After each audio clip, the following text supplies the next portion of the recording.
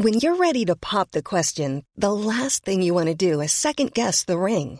At BlueNile.com, you can design a one-of-a-kind ring with the ease and convenience of shopping online. Choose your diamond and setting. When you find the one, you'll get it delivered right to your door. Go to BlueNile.com and use promo code LISTEN to get $50 off your purchase of $500 or more. That's code LISTEN at BlueNile.com for $50 off your purchase.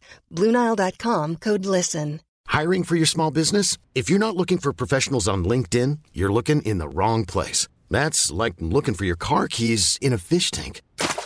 LinkedIn helps you hire professionals you can't find anywhere else, even those who aren't actively searching for a new job but might be open to the perfect role. In a given month, over 70% of LinkedIn users don't even visit other leading job sites. So start looking in the right place. With LinkedIn, you can hire professionals like a professional. Post your free job on linkedin.com/achieve today.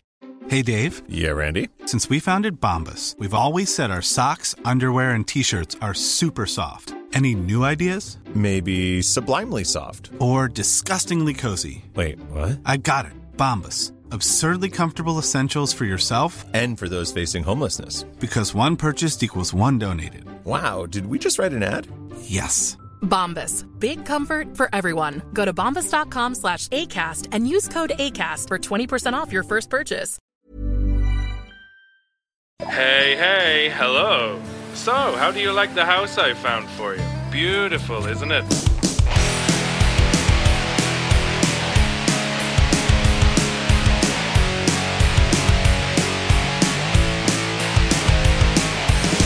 Hello and welcome to Core. This is Core, talking video games from the top to the bottom. The top being, corporate-y stuff, all the way down to, hey, my game made my PC crash, and everything in between. And we're happy to be here. It's me, Scott Johnson, Bo Schwartz, and John Jagger. And it is episode 396. I didn't realize how perilously close to 400 we are.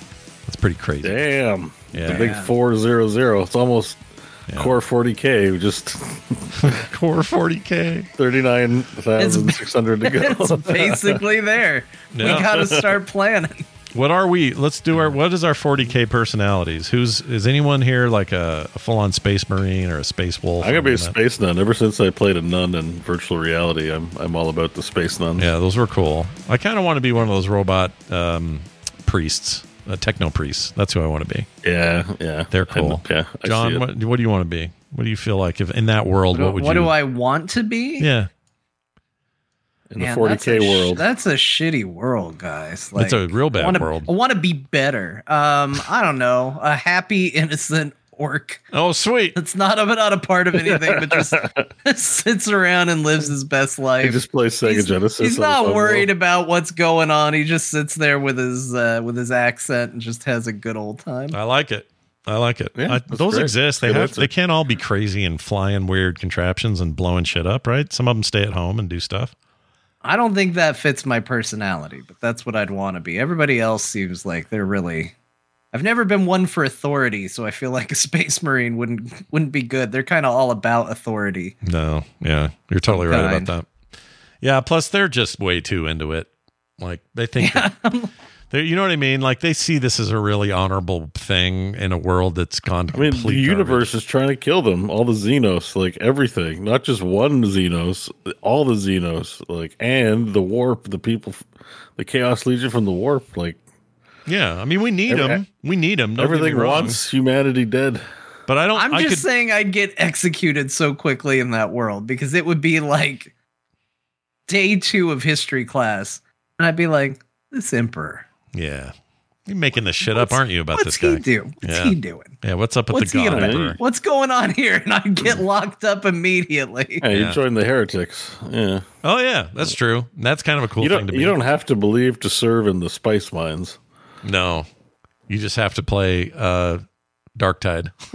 Yeah, but maybe that's why I don't like Darktide. It just seems like my future in that world. I'd be Darktide is your offer. Me. You're offered if you repent, you're offered the freedom to fight for the emperor for as long as you get to live. I wouldn't repent. That's the deal. Yeah, that's like digging your own grave. I remember, I think it was the show Prison Break. I was watching one episode where they pointed a gun at a guy and they're like, dig. And I was like, that'd never be me. I'd be like, no, I'm not digging. Just shoot me. Yeah, just shoot me dead. If you're going to put me in a hole, you're going to dig it yourself. I'm not doing it.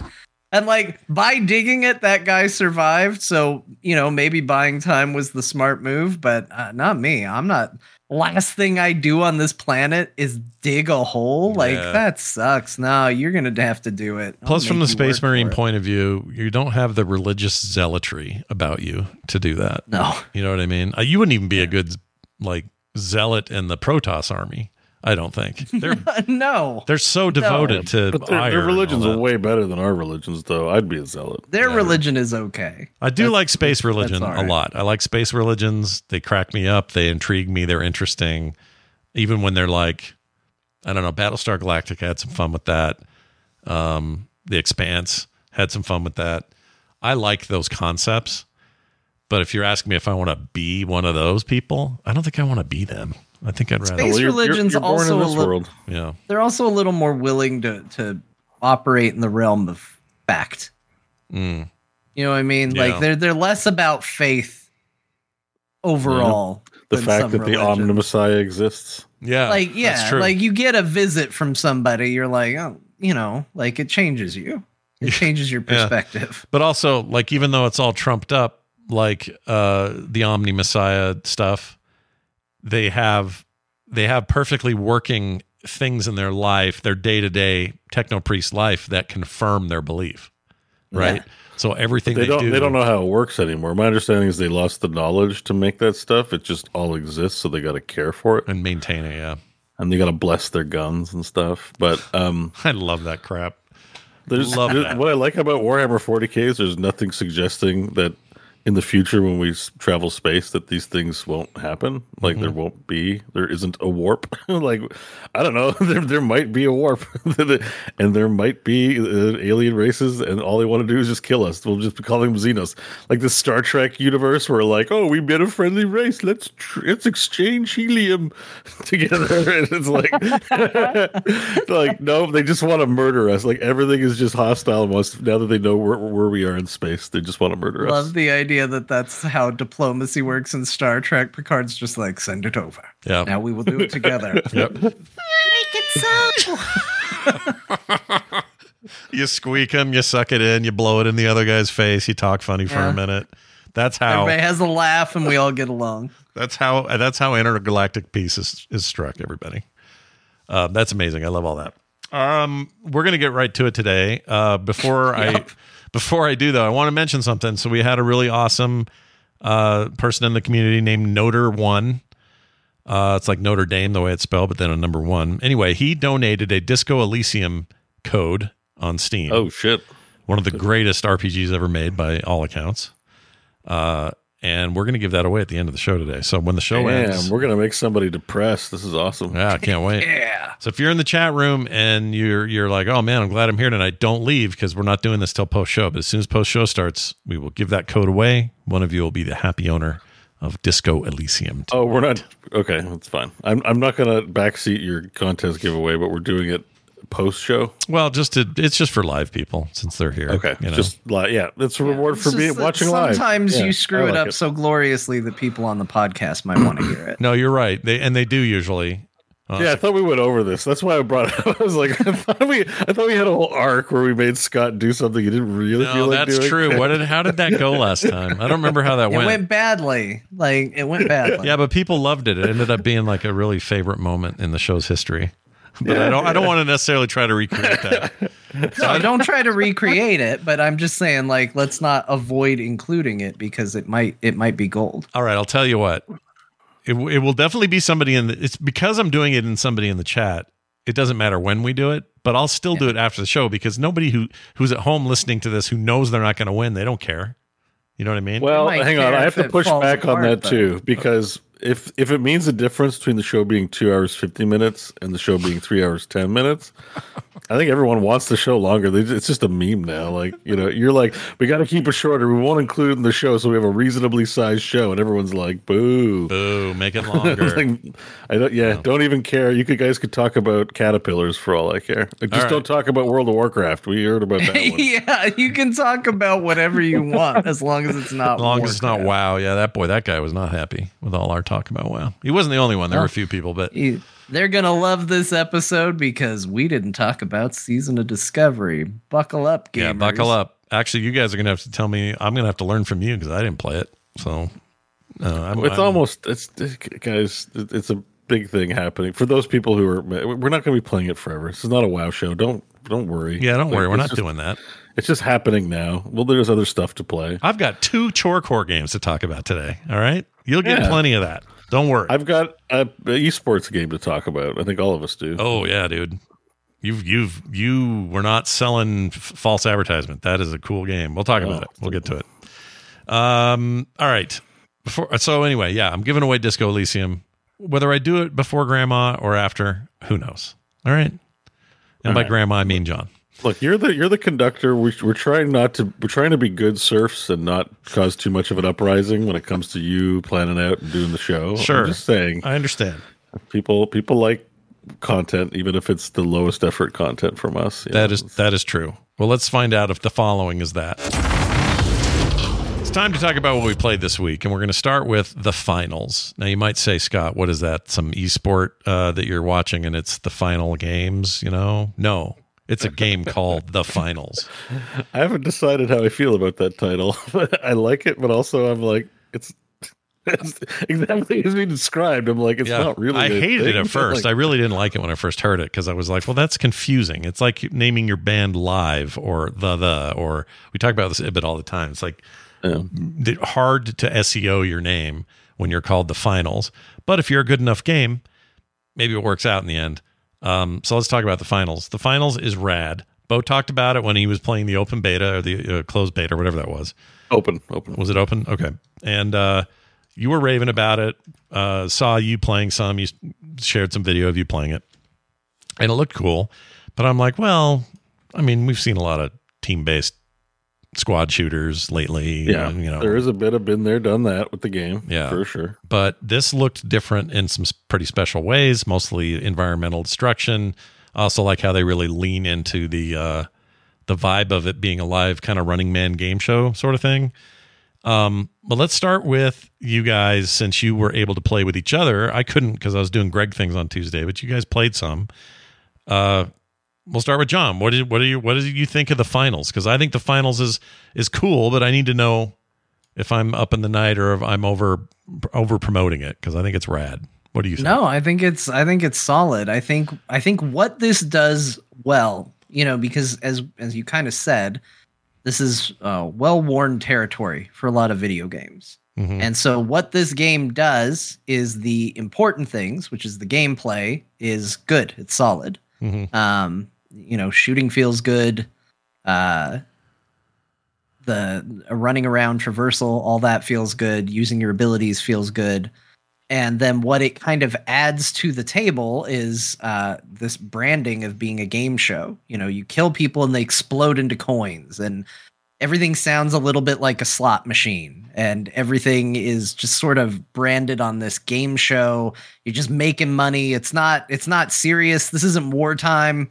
You're not a hero on the battlefield. You're just out there making cash and having fun. Right. And I think that adds a lot. And then, of course, the destructibility is a major factor, too. I think that also can't be discounted because it certainly leans into a lot of what I would consider like the highlight moments of the game is, I think when Bo and I were playing, there was a moment where I knew I was on the floor under where I needed to be. And I'm just looking for stairs. And I'm like, where are stairs? I just need to find stairs. I need to get up there.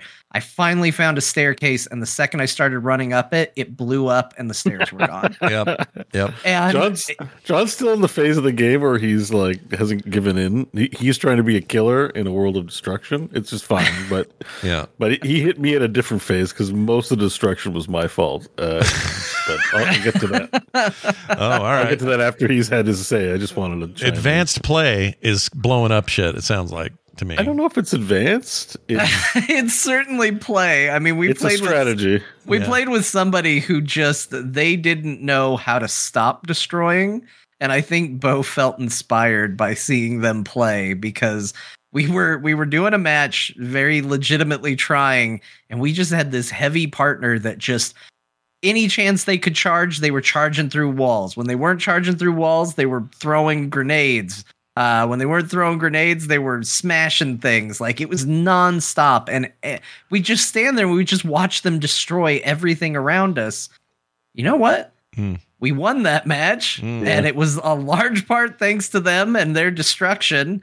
And it was really impressive. And after that, I think Bo found a calling in life because Bo unlocked the grenade launcher, and nothing was ever the same. So I had that feeling too. Like, my approach in beta was the sort of same as John's: play a light, use throwing knives, be tactical, get good kills, get headshots at the snipe. Like, play.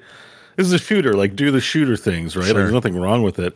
But I largely ignored the destructibility, except, it's cool when the buildings blow up, and then. But, you don't want to play a lame heavy, right? Like, the heavy guy's the one that does all the destroying. But, you're like, he's got a pot belly. He doesn't look the most badass out of all the dudes. But I've come around on playing the heavy, which is all I play now, because of what John just described. Like, and I've noticed that in beta, too, that, like, the game has a capture a point sort of thing where it's like you put up goo walls, set up mines. Here, we're capping the point. We got 60 seconds to turn the thing in. You're not going to get it. We're going to hunker down. And in most shooters, because walls are invulnerable, it's hard to get, grenades only do splash damage, so like you got to try and shoot things into holes. It's hard to get in there. But I've like this. You can basically, if the cash out box is on a floor above you, you can take a rocket launcher and shoot the floor and drop the cash box down a floor and like mess up their whole defensive strategy. Or you can shoot the ceiling above with the rocket launcher, open a hole and fire a grenade launcher into where they're holed up because you've just created a new opening. So there's this really interesting game mechanics around, like, yes, you need to hunker down, but also the whole environment, like the map can change on a whim depending on what you're facing. And I just find it immensely satisfying to destroy the environment and create chaos so that people can't peacefully steal your cash out box.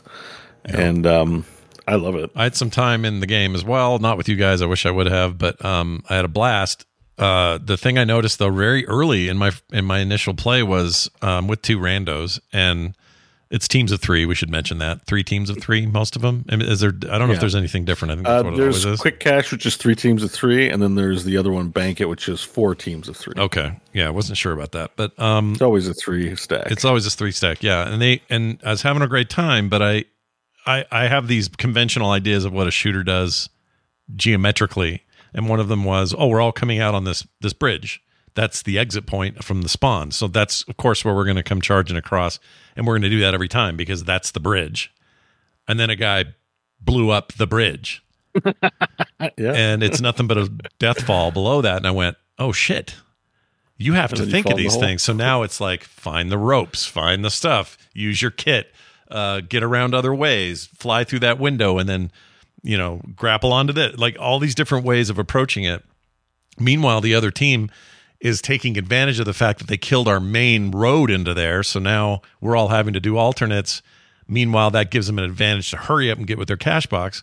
But then if we're smart, we get there and do like you were saying, we literally can drop the floor out from underneath them and hurt them real bad doing that.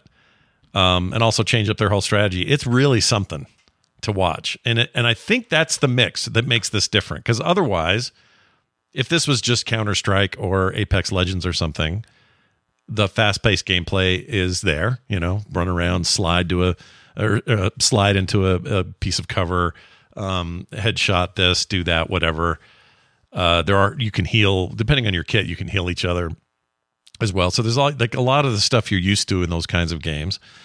But then they just took this other element that I feel like maybe even EA was trying to work on for so long with Battlefield and never quite got right with destructible environments. It was more eye candy than anything else. It didn't feel very strategic.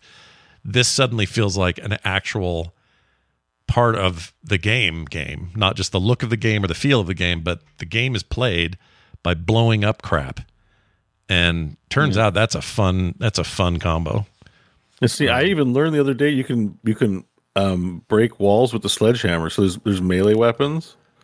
The heavy gets a sledgehammer, and I thought it was just a melee weapon, which it is. It does a lot. Melee does a ton of damage in this game, by the way. Yeah. But the secondary fire, if you hold the right mouse button, you can just smash walls with the sledgehammer, which makes sense. It's a sledgehammer. It's classically what you see it doing in real life.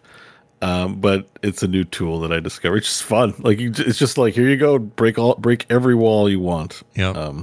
Yeah, that's what makes it unique. That's the juice. Also, it's like feels like a good shooter. Like the guns feel good, and at the time to kill is really low. It's not Overwatch where you're gonna pump 500 Soldier 76 bullets into Winston, and Winston still doesn't die. It's kind of everything will die fairly quickly. So, including yourself.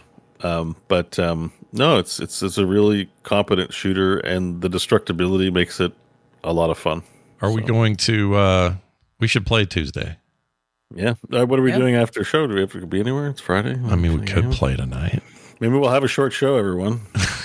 Maybe. Let's see how we'll see how this stupid throat thing goes. I wouldn't mind. I was so hooked on playing this, and all I could think of was, damn it, I want to play with Bo and John. It just annoyed me. Yeah, it's definitely a lot more fun with friends. Although I have now. Bo convinced me to try the shotgun cloaking light, and I'm having so much fun with it that even playing with randos, I've seen a lot of success now. Yeah.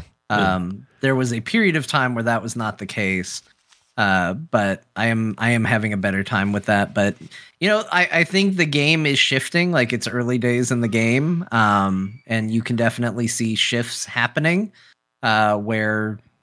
I think when I first adopted it, it felt like I was untouchable. Mm-hmm. And now I'm noticing this weird shift where snipers are just picking me off constantly for some reason. I don't know if that's cheating. It doesn't seem like it. It does actually seem like it's a level of skill, but like all of a sudden it just feels like there's almost like a sniper meta. But it's early days, so everything's shifting, I feel like. So there's no just set, this is how you play it just yet. No monster builds. And that's the best that's the best time to enjoy games like this, honestly. Yeah, I agree. The maps are crazy. They're set in it's hard to explain how these are presented. They're I think Bo explained it a couple of weeks ago, so I'm probably doubling up here, but they're constructed like real places, but it's just been made for you to have this fight in. And it's like a stadium that has augmented reality, but it's like a holodeck reality. Yeah. Like it's real. Yeah. It's basically a holodeck, right? Like, there you go. Yeah, that's exactly it. I couldn't think how to describe it. That's exactly it. Unreal 5.2, I believe this engine's running. It's beautiful as a result. Gorgeous game. Yes. I don't know that I've seen a shooter look this pretty in a while. So that was pretty nice. And had the destructible environments, because usually it's like, oh, it takes so much RAM or something to do destructible environments, but like it's pretty and the fire looks good. The reflections are awesome. It just feels really visceral, and I haven't played something like that in a while. Like I feel like I'm going to get my ass handed to me pretty hard, pretty quick though, because there will be metas, like John says, and it'll be. This is an objective based game. It's one of those games where it's like having the most. There's no deathmatch. Like whoever has the most kills is the best. Like. Mm-hmm. As long as you get the boxes, you can die more than you get kills. Like when I play medium, I'm usually healing and insta-rezzing with the defibrillator. I'm not getting that many kills, but I'm winning games because it's about the objective, right? So it really is a balance of both. Like I think when you first get in, you're like, it's a shooter, let me get kills, and that's fun. But then when you start, like, you get more currency for winning, and when you want to try winning, it doesn't. The number of kills won't really win you the game. It's like, getting the cash boxes. Yeah. And so there's just something to it where it's like, it's very satisfying to like steal from people. Like, that's why I like enjoy the bit. Like, I'm like, all these elite shooter gamers, they don't know what's coming for them. Those skills are ass. I just break the building up from underneath them. You let them do their shooting stuff, and I'm like, whatever, I win the game. Like, it doesn't, so it's kind of fun like that. Yeah, it's cool. So plan on playing more. And John, anything else you want to add to your time in there? No, I'm having a good time with it. I think it's pretty solid. I'm looking forward to playing more. Yeah, I'm definitely invested. I bought cosmetics. So. Oh, you did? I was gonna say, has anybody spent money? Sounds like you did. I did as well. Oh, look at you guys! I bought the battle pass, which it's a free game, so just it's a good battle pass. I will say this, like free games, and this has always been my policy. If the game is free and I'm putting in hours and I'm getting enjoyment out of it, I will give the game money one way or another. Of course, that is what I believe in. So I bought the battle pass. I did not plan on spending any more money than that. And then I saw Bo in a business suit looking real good. And whenever we went to the loading screen, he was doing a cool swivel in a chair. And I went.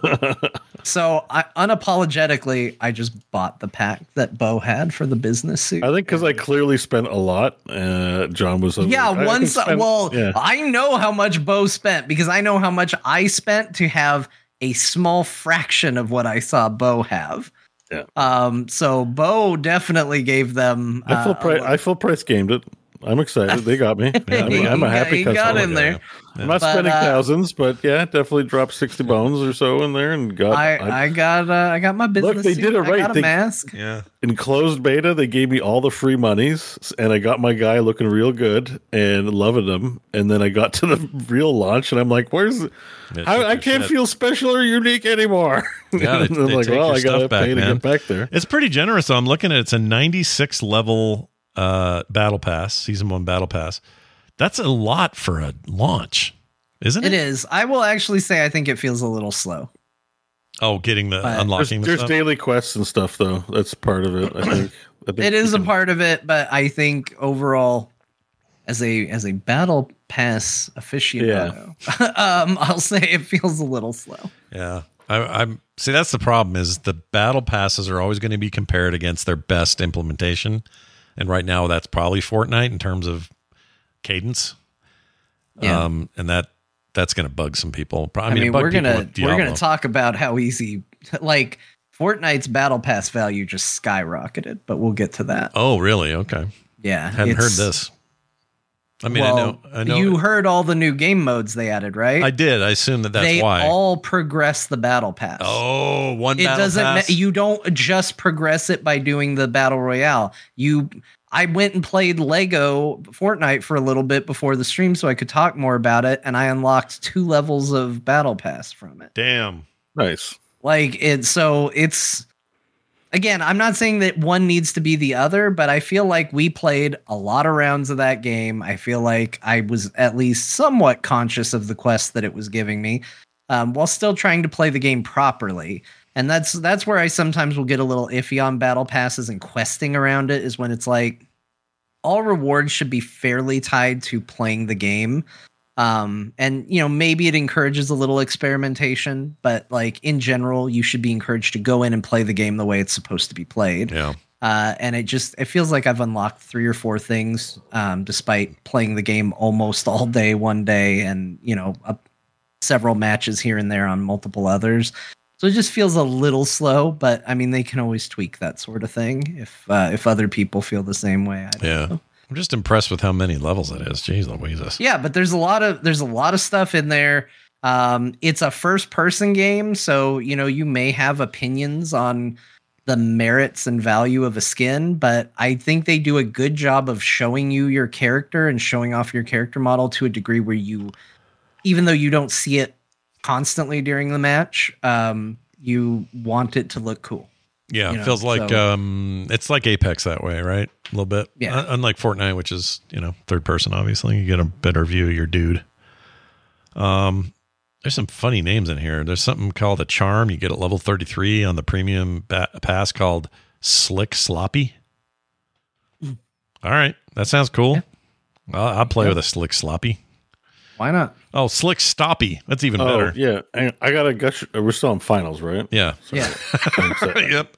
No, I got a little distracted. Sorry. But like, you're talking about like stuff on the battle pass, like in that game. Yeah. Yeah. There's really good things on there. And, I think one thing I really like about this game too, I'm just not sure if it's intended, is the dystopic like taste that it has.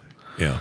Like, yeah. It's like I'm not even sure if they're doing it on purpose, but they like everything has a brand. There's all kinds of brands, and everyone looks like they're in a Gap ad or something, like posing with their guns. It's like it's the finals. It's so cool, but it's like it's awful, right? Like guns are terrible and like violence is like abhorrent, but like they've made it into, you know, a game show, like it's like Family Feud or Jeopardy of the future, right? And it sort of implies a dystopic world around it. And I'm just not sure if it's on purpose or not, but it definitely like gives me those, like, you know, those vibes, but instead of being grim, like, because like things like Running Man and stuff is like the future sucks, and here's a game show to like in the future, those shitty people in the future. Like there's a timber of judgment over the whole affair from our perspective, where this is like, man, it's the finals is sweet, come play the finals, it's awesome. And it's like, is it?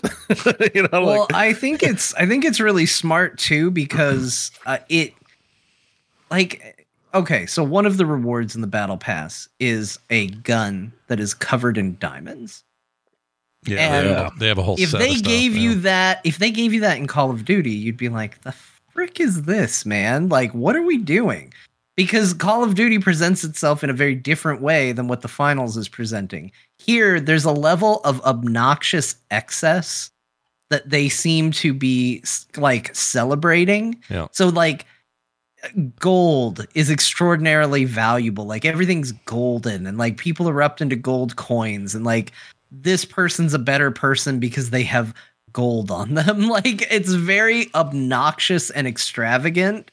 And I think it leans into that, like Bo was saying, like you feel like you're almost in a dystopia, but these people are celebrated because look at them. Oh, it's a gun of diamonds. Like they're classy individuals. They're dressing up like Elvis and killer ballerinas and stuff like that. And you're just like, all right, man, like go for it. Like, I think it kind of all fits a narrative that you kind of lean into.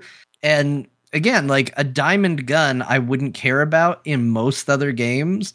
For whatever reason in this game, I do get interested in that because I feel like it's part of the world building almost. Yeah. It's to me, it's like Hunger Games-ish. It's a little bit of world building. They're just trying to say outside of these borders, it's probably a real shit show. And this is how, you know, we're back to gladiatorial combat to entertain the minions.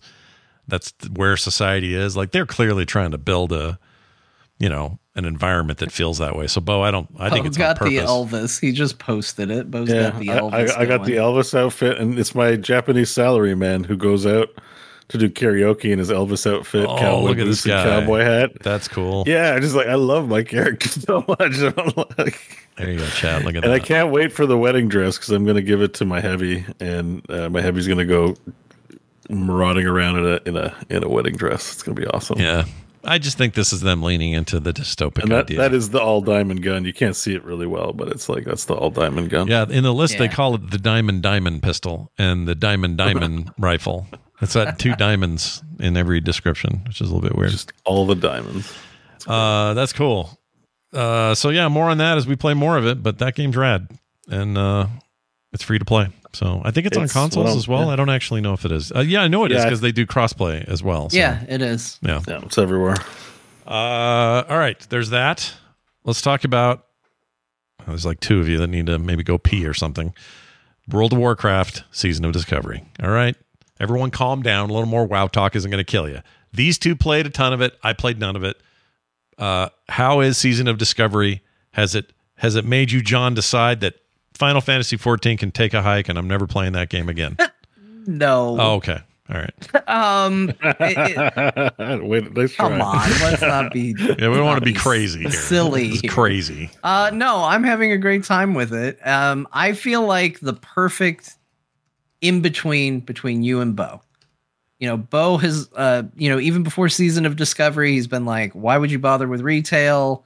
Like, WoW, a hardcore classic is kind of perfect. It's kind of where it's at. You're like, I like all these things that they've added over the years. I appreciate it. I want to stick with it. Like, I never left WoW, so it has evolved into this, and I don't want to go back. Yeah. And I've kind of found myself in the middle, and Season of Discovery has reinforced that, because kind of my take on Season of Discovery is this. they are doing things in Season of Discovery that is cooler than anything they are doing in any other version of WoW. Or have done? Like you saying first time here? Like first time, best time they've ever done? Like it's on par with some of their better ideas because the conceit of it involves runes. And for those that don't know, here's basically what it is. Like while you are questing, you're in essentially vanilla/classic WoW as you know it, but you will start to notice that things are not exactly the same. This is the discovery. The first thing that I noticed that seemed really out of place, enough so that I saw a giant pumpkin. And I went, I don't remember seeing and it was listed as like a strange pumpkin. And I was like, what is that? That was definitely not in WoW before. For sure. And I could target it and I could kill it and I killed it and nothing happened. Because I didn't read the tooltip, which would have given me a clue. But I was like, all right, well, it's a weird pumpkin.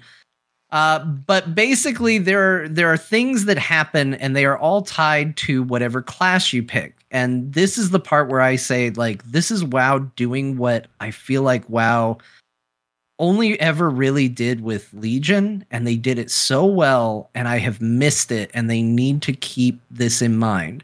They are leaning into class fantasy, because what I didn't read on that pumpkin was that it is described as this is a creature that's been polymorphed. And if you are a mage, eventually you get a spell called Dispel Magic. Right. Which means you can dispel the polymorph on that pumpkin. Only a mage can do this. And if you do that, you will unlock a rune. And what runes in Season of Discovery is they are attachments for certain pieces of gear that give you an ability that is similar, if not directly pulled from later iterations of WoW.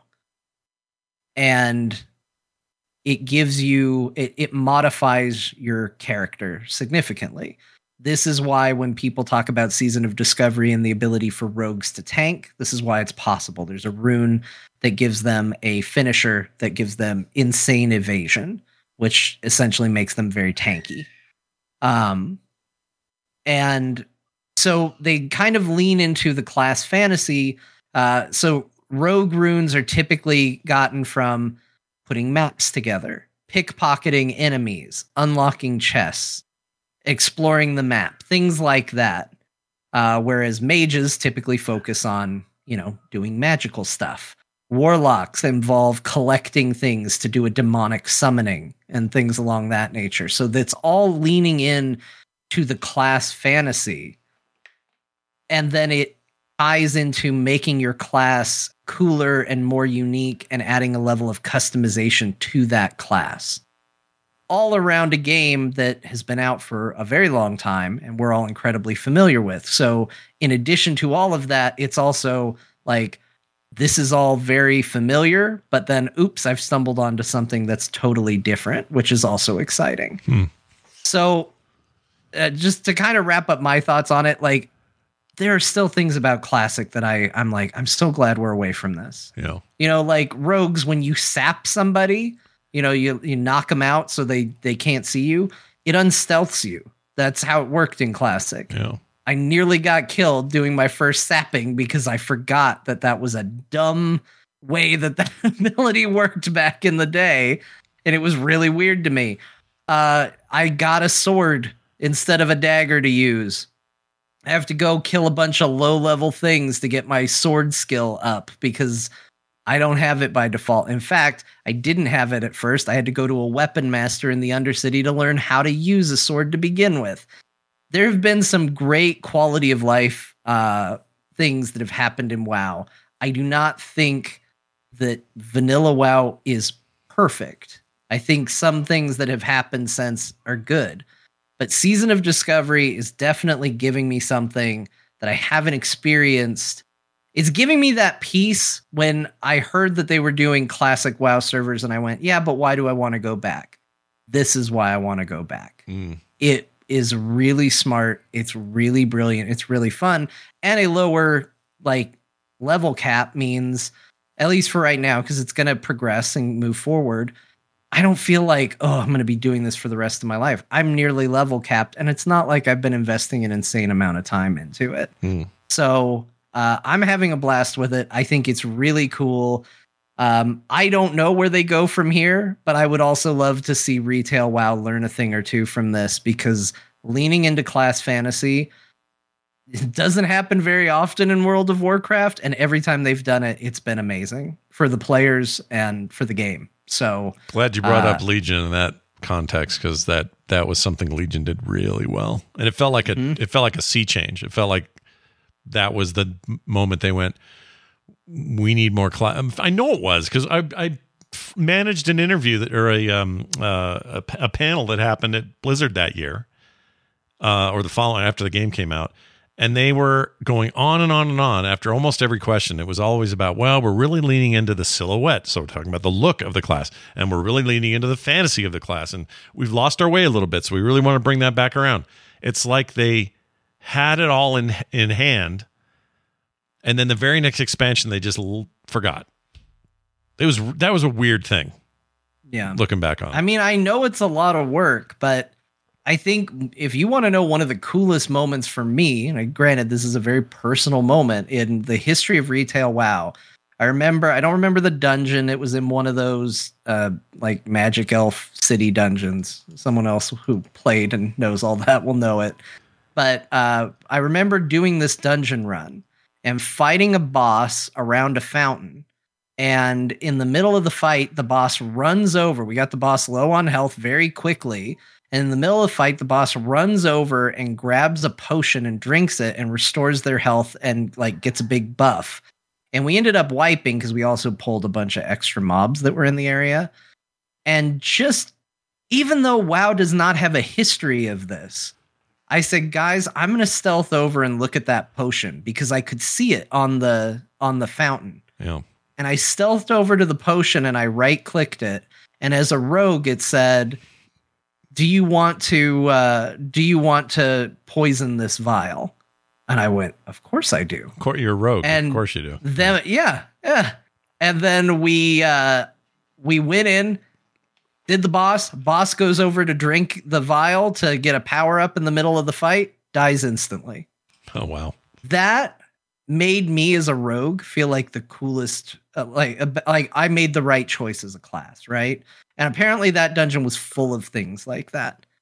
I feel like these moments in the game are the best things that Blizzard ever does with the game. Like, it feels so good to do that. And Season of Discovery leans into that not in a huge way. It's not Legion, but enough to where you feel invested in your class, maybe more than you would have been. It's like a D&D thing that would happen. Take a whole boss down because a rogue was smart enough to poison something. Yeah. Like, that's D&D. I love that. That's really great. Bo, thoughts, feelings? How's it going in there for you? Well, I think pretty much the one sort of aspect about SOD is that it's very limited. It does go to level 25. So, I've hit cap last week. We rated. Did we talk? I wonder, had we rated by last? I guess we did the live coverage, so we didn't. We haven't really talked talk about Season of Discovery at all. Yeah. So I made World of Warcraft my Saturday thing. What ended up happening was it became my daily thing. So I've been, even if it isn't all day, I'm still logging in. Even if I'm doing something else, like. Even yesterday, I was doing, there's the Ashenvale PvP, which the Horde apparently always loses at. So I just stay logged in to soak up the rep so I can get gear for raid. But I'm playing the finals, right? I just tab over every now and then, see how it's going so I can put in my minimal effort to get some rep. But I've been playing a lot, actually, and the leveling. I got raid ready, and there's a 3-day raid lockout, so we've raided twice this week. Last Saturday on the core community stream that I've been doing for WoW on Saturdays, we got 5 bosses of 7 down. It's almost kind of hilarious because let's say the game launched and it's got a level 25 raid. It would not launch with a raid of this difficulty because the idea is the game introduces you to mechanics and gets progressively difficult as the levels increase. And this thing is like, It's probably not the hardest. I don't raid a lot. I'm sure people would say it's not the hardest raid in the world, but it is still pretty challenging. Just the sheer amount of mechanics on every boss. It's kind of hilarious. But we've run 2 raids. I also did one on Tuesday. It was supposed to be a once a week thing, but here I am raiding again on Tuesday. And we got 5 bosses down, and I got a sweet little blade that never existed in vanilla WoW called the Fathom Blade, and it shoots a cone of cold out when I attack with it sometimes. Ooh, that's cool. And it's like a sweet 2-hander that looks like a katana, but like made out of, I guess, like water elemental backbone or something. I don't know what it is. It's weird looking. Yeah. But it's been fun, and like in terms of raid experience, I'm usually the quiet person. It's just like, okay, what do I do? All right, great. But now I've had to take a leadership role, although I will say, I'll just shout out Centrifuge, who's, there's always that person in the raid who's like, you do this, this, this, and this, and this, and this, and this, and that, like that. He's been that person, and that's kind of nice to have on the team, honestly. It's we got to get those last 2 bosses down, so hopefully this Saturday on the core community stream we'll field a team and can get those last 2 down, because it's hilariously tough. Like the Kelris you have to cancel his mind blasts, then you have to interrupt one of his really bad chains things, that does a lot of damage. Meanwhile, he sleeps 2 party members, and then they go into another dimension and have to do a different zone and kill a bunch of dudes to make a portal appear and then come back, and then he'll just do it again to the next 2. And then he shoots pollution all over the ground and makes the place smaller. And then at 35, nothing's interruptible anymore, and you just gotta DPS check him down. You just gotta burn him down as quickly as possible. We just haven't been able to do it, but I'm hoping we do it tomorrow. Right. It's kind of neat to raid it to level 25. It's just you kind of just get to it. There's not a lot of trash in the raid either, which is pretty nice. So, although one boss is just trash, it's a gauntlet, so you got to fight trash the whole way up. And I don't mind that, except that they're Murlocs, and the Murlocs keep spawning, and I mainly just want the Murlocs dead because the noise they make is really there's just 100 Murlocs on the screen. It's super annoying. Yeah, but no, it's a good time. I'm sure retail is good too. This isn't an either or. It's just I've already been I put more time into this than I expected I would. I pretty much think I'm out on hardcore WoW at this point. I think I've played enough vanilla now that the idea of going back and playing it, but I only have 1 life, is now really unappealing. Yeah. It's I'm just okay, I wondered about that. Yeah. A part of me is I'm going to enjoy this season of Discovery. I'm kind of in. I think there's people in our community who like it, who are served by that, even if it isn't for everybody. Some listeners who have let us know. We're aware. And I play other games, which we'll talk about, today too. But I think I'm going to be sated. After I eat this meal, I don't really need to. I'm not really interested in a 3rd season unless it's Season of Convenience. Yeah. Yeah. Season of Convenience. If I do get back to playing more WoW, it'll be probably retail. But I think I'm in on Season of Discovery. It is fun and neat and all that. I really enjoy it. I do. When John said something I can't get out of my head, which is, I hope some of the lessons they learn here they take to retail. I really hope that's true, because some of this stuff sounds amazing, the way you described it. But not for Warrior. Don't take anything for Warrior. Do more exciting things than what they've done. I don't know why I picked the worst class to play in Season of Discovery. But what's wrong with Warrior? Why is Warrior Warriors bad? are late bloomers, and you can only make it to level 25. So, you might, by the end of Season of Discovery, assuming you stick with it, you might feel very differently by the end. Yeah. Nothing is that exciting. Oh, Warlock, be a tank. Woohoo, turn into a demon man. Rogue, teleport, and have a lot of fun. Mages, now you can heal and shit too. Warriors, I don't know, just attack a little faster. All right, pick one of those varieties. Oh, here's Victory Rush. That's just an ability from retail. There, you get it now. Wow. You can use Thunderclap in defensive stance. That should just be a permanent fix. AoE threat is great. Why is this a rune? Why this should just be how the game works. Maybe the next one will be called the Season of the Warrior's Way or some shit like that. Yeah. And then the Warrior, playing the OP. You know? I'm not playing unless it's Season of Convenience.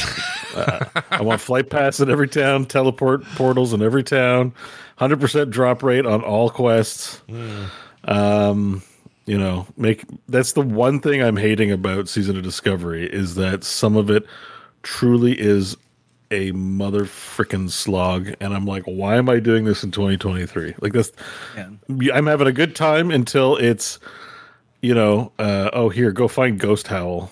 Who knows how long he spawns? He patterns around in like a bunch of different places, and people randomly kill him, and it's like hours just to hunt this stupid thing. Yeah.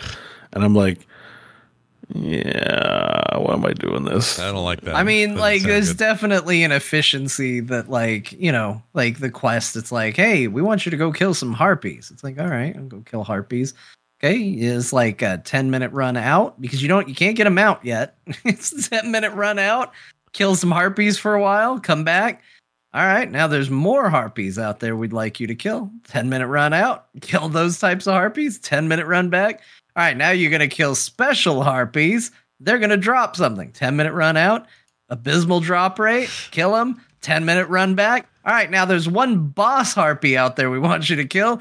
10-minute run out, 10-minute run back. It's just like there is a lot of things, you know, like, again, it's the game. We were 100% fine with it in the day.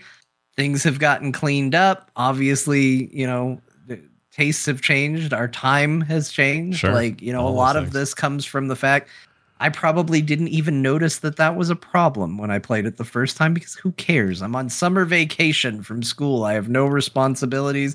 I don't have to work until tonight, and that's for 4 hours of my day, and then I'm going to stay up till 3 a.m. Like, all that kind of business when I played originally. Like, it's fine. Yeah. But I do think that the game has evolved in some good ways. That's the part that's hard, is I feel like if you took 100 WoW players, either current or former, and you said, okay, well, what quality of life things is acceptable to put in Classic and what isn't, you would get 100 different answers. Like, I don't think you get a universal list of like, these are the good things, these are the bad things. And I think that's the hardest part that they're going to have to figure out is if they are going to incorporate some future elements of the game, which ones do you take? Which ones don't you take? Because this is Season of Discovery, but you still have a lot of people that are like, you know, we want to see Classic Plus, you know, this sort of mythological continuation of Classic. And how do you evolve that? And how do you know what is right? And how do you know what is wrong? That's a hard question. You know, and like I said, everybody's going to have, I think, a different opinion on what that answer should be. Yeah. Well, it's interesting to see this evolve. So we'll see what they do next. I'm sure this is big. I hope when they raise the level cap and give new warrior runes, I hope there's like a hunter build, like a hunter warrior. Yeah. Because you can use guns in vanilla, and I'm like, what if all my abilities were usable but ranged? That would be amazing. That would be cool. Yeah, I forgot. I always forget warriors could use. I mean, the gun was mostly used for pulling, is my memory. It's pulling. I mean, I was LOS pulling. I'm like, you know, like there's when I'm doing Wailing Caverns, it's like I'm going to LOS the ranged mobs and use my shotgun and pull them. Yeah, I missed that about retail. Yeah, that was a fun little aspect. All right, well, let's move on from World of Warcraft to something chore-cory and dumb. Not really dumb. It's actually very good, and I'm very excited about it. But I played House Flipper 2. All right, and you might say, there's already a sequel? I'm glad that you played this, Scott, because I saw it. Yeah. And in my heart, as somebody who actually is with you 100% on House Flipper 1 being awesome. Yeah. I was like, House Flipper 2, this is exciting. And I thought about getting it. And I opened it up and I saw the kinds of things they were doing in like the little preview video. And I was like, did they ruin House Flipper? I immediately became extraordinarily concerned. Yeah. So I am very interested in what you have to say because I saw it and I went, oh no, they ruined House Flipper. Okay. So that's interesting. There are some people who, well, let me tell you the main differences. House Flipper came out in like 2017 or 18, and it's been a nice long run for that game, and they got tons of DLC, so it always felt like it was, you know, something fresh was always coming out for House Flipper. And I think it deserves the title of maybe best chore-core game out there because it just the way it was supported. Its loop was already really strong. It looked good. Like they just got a lot of the checkboxes right with that game. And House Flipper was about flipping houses, but it was also about renovating, cleaning, making the place presentable, reselling a house, buying another house, just doing random jobs for people around the town, that sort of thing. And it did a good job of doing that. But it also kind of got, to some players' taste, mine included, a little bit into the minutia when it came to some aspects. So, for example, if you were going to put a new radiator into a home, it would not only make you buy the radiator, but it would make you then get down on your knees and put all the screws in. This game got rid of that entirely. You can still get the heater, but you just place it on the wall and you're done. You might call that a quality of life improvement or a convenience improvement. I think that's what they're aiming for there. Some people have said, well, I like the fiddliness of it. I want to get down on my knees and do some strange work on a sink, not just put the sink in. That sounded terrible the way I said it. But yeah, we're just as a non sequitur. I want to get down on my knees and do some strange work. It's a weird way to put it. But basically, they liked the detail of that, even though it was not the most realistic either. It just was extra work to do. And I was fine with it. It didn't bother me necessarily. But they've eliminated that. Instead, they put way more emphasis on getting the space right. They've really vastly improved the tools and the tool set. So cleaning walls, cleaning floors, all that sort of thing. So much cooler, so much more fun to do. So it looks better. That's the other thing, is that it's got a graphical overhaul going on. Some people don't like it because it does lean a little stylistic. Not much though. That complaint's one that I don't understand. Was realistic to begin with? Not realistic. Visually, maybe a little bit. Like they leaned into it looking more. I don't know. To me, it always felt like Unreal Engine library placeholder graphics in the first one. Right. Whereas this one feels more like, oh no, this is by design, and I can feel. I feel the artistry of it more. So I actually kind of really like those changes. And they've also made it more detailed, so there's more variation in the kind of stains you got to clean up and the kind of trash that's everywhere. It isn't just reusing the same pizza box over and over and over. Why did you laugh about the stains? I don't know, because I realize as I'm describing this stuff all sounds insane unless you like these games. Like, you know what I mean? Like, the stain variation is really. We added more stain types, but it makes it like. It's not like actually doing the work, which is its own unpleasantness, or the labor part is not everyone's favorite. Yeah, they gamify it exactly, and they do it in such a. That's what's great about House Flipper. They've made the best version of gamifying work, in my opinion. There's lots of other games like it that try. I think they did the best balance of this is supposed to be fun, not work, but also you're having fun working. Like, it's kind of a weird combination of things. And in a way, there's an argument to be made that it's creative visualization for when you actually do it. Like, if you dream about shooting basketballs, you're better at playing basketball and stuff like that. Like, there's a, maybe you're not ready to quite do renovations or do this kind of thing, but you still think about it, and it's something you can do to help inspire you. Yeah, it's the kind of it does a really good balancing act of those things without feeling like too much work, without feeling like too much of a game. It's like a good combo. I really like those changes, but the emphasis has definitely changed from get fiddly to how good of a decorator are you. Now, you can still go into a house and their requirements are whole new bedroom set, the kitchen needs new counters, and make sure to replace the fridge and the oven. That can all still be the case on the quests you have to do, but you can get as good at that as you want or as bad as you want at that. It won't really matter. In other words, I can just fill a kitchen with kitchen stuff they're asking for and not worry about how it looks. Like, I can put a fridge in the middle of the freaking carpet. Who cares? It will count toward my successful goal. That was true of the first game too, for the record.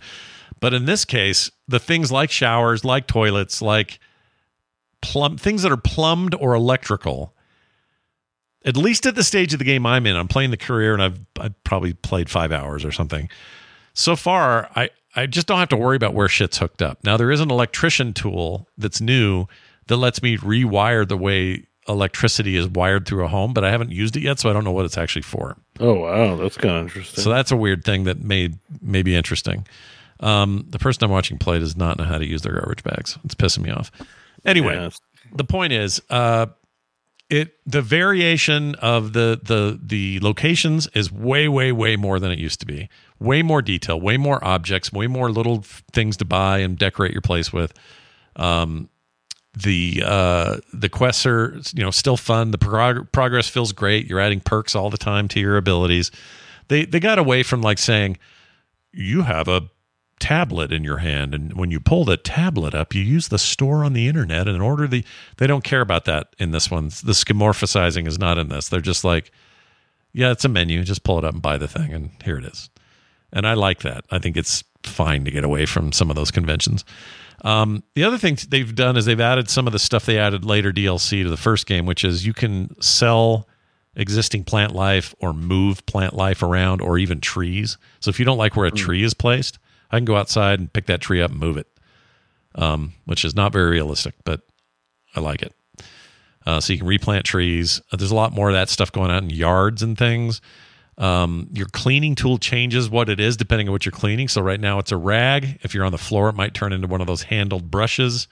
It's not a mop anymore, because it used to be one mop to clean it all. And now it's like, no, it's contextual. Depending on what you're cleaning or doing, the tool is going to visually change.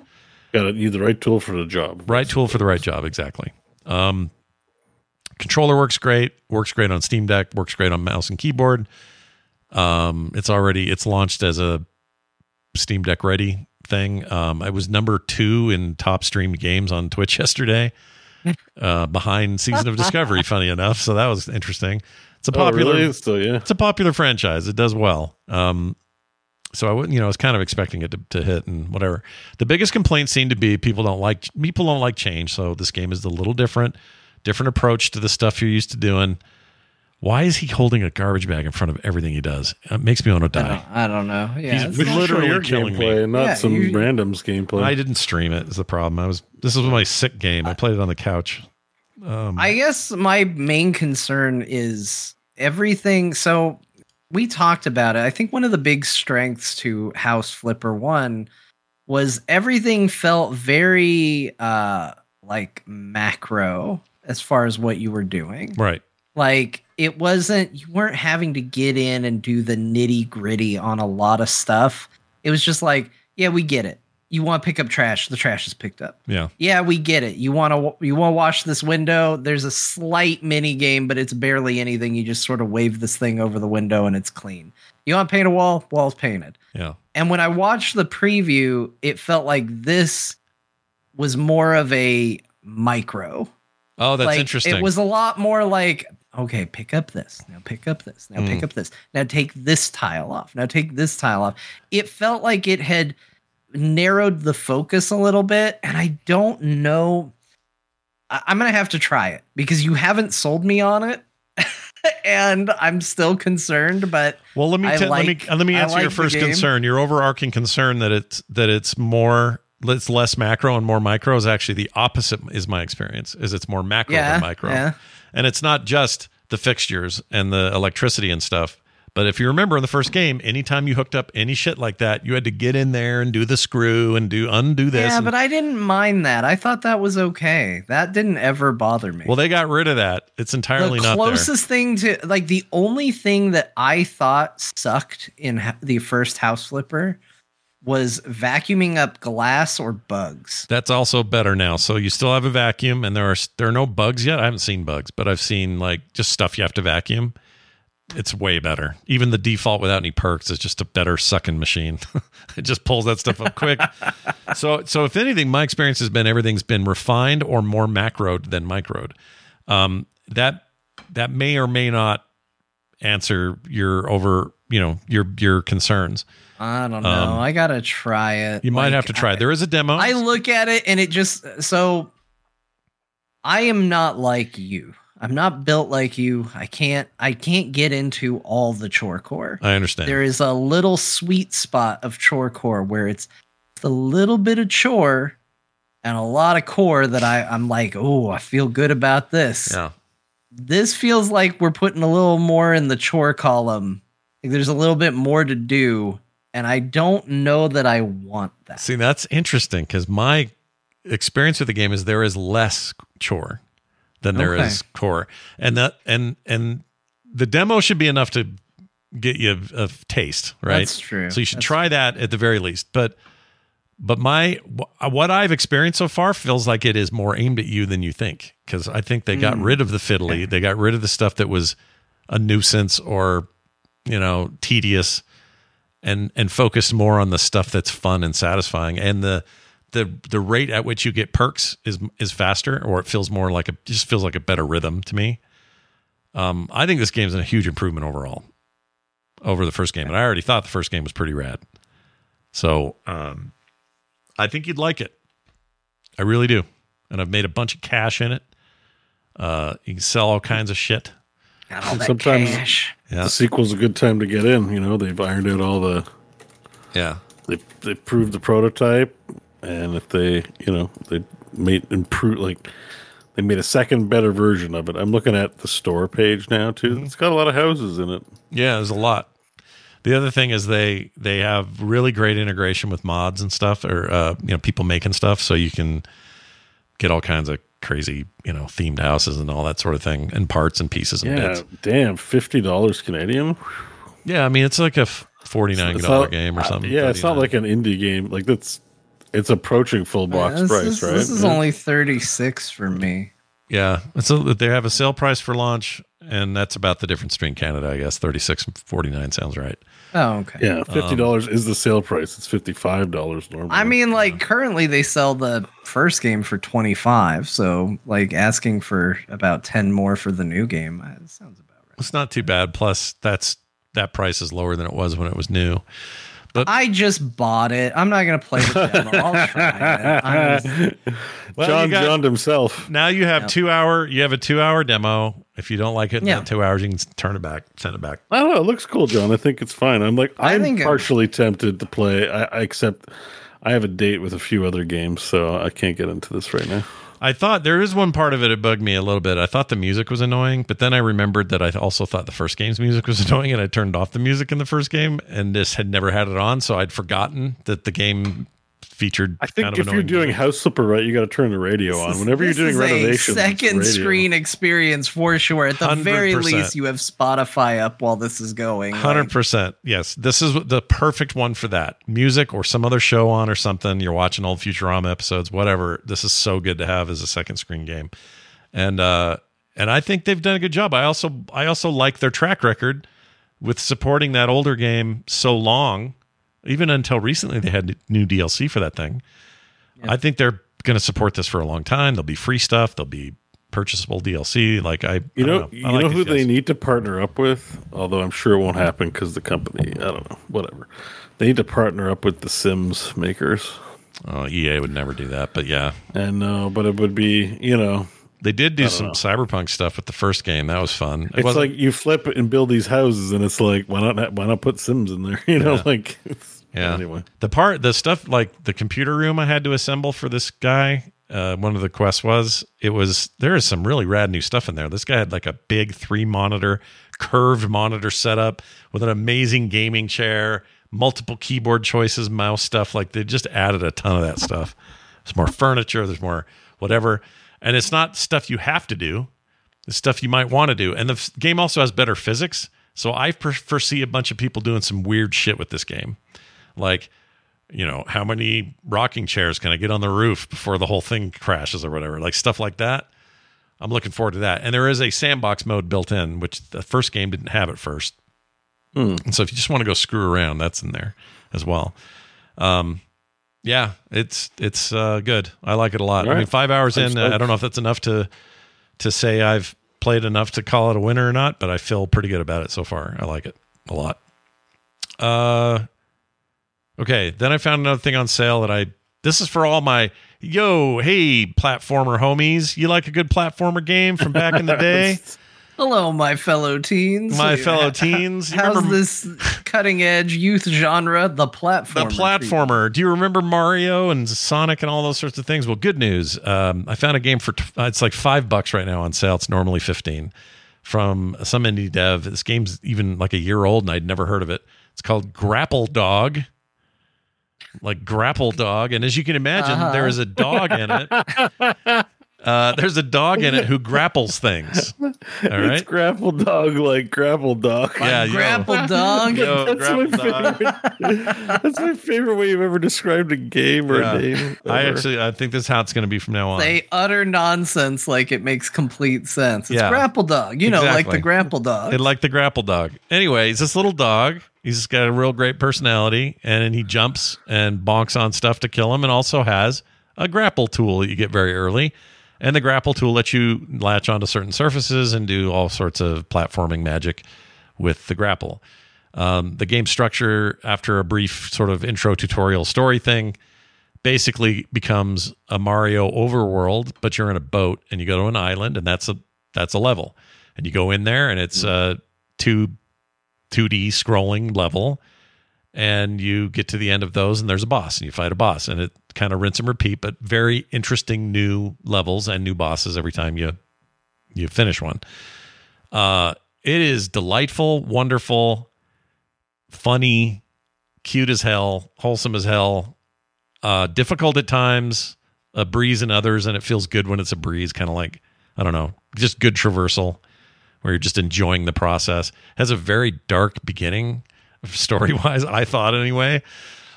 For what it is, it was just like, whoa, holy shit, you're making the stakes kind of high, game. Anyway, it's great.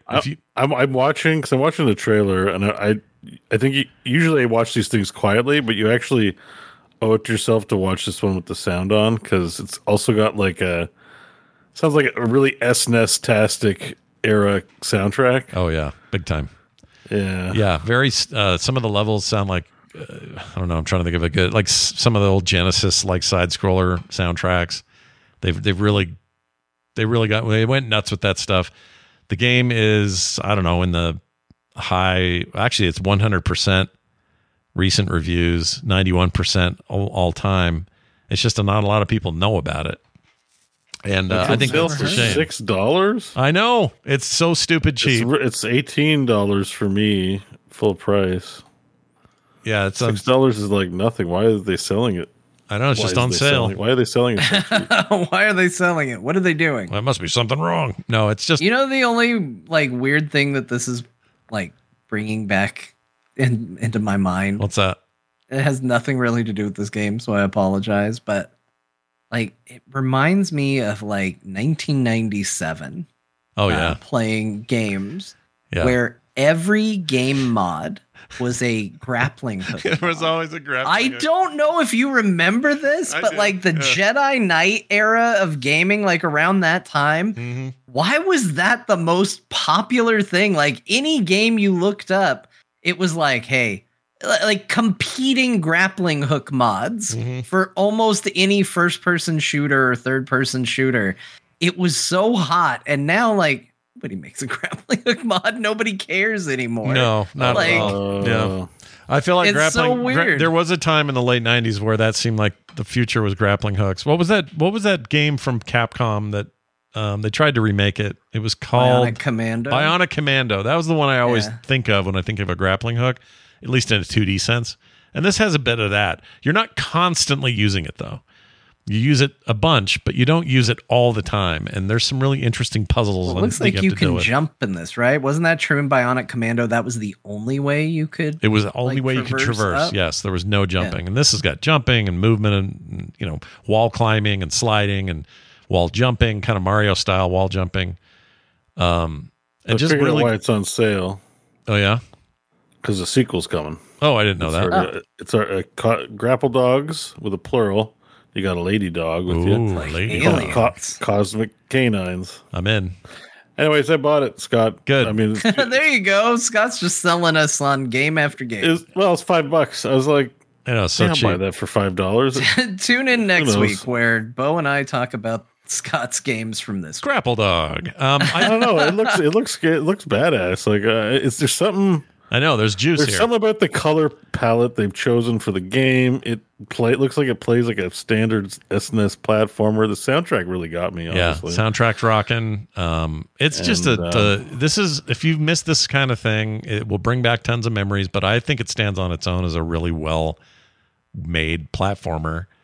And I play. This is also Steam Deck ready and perfect for that device.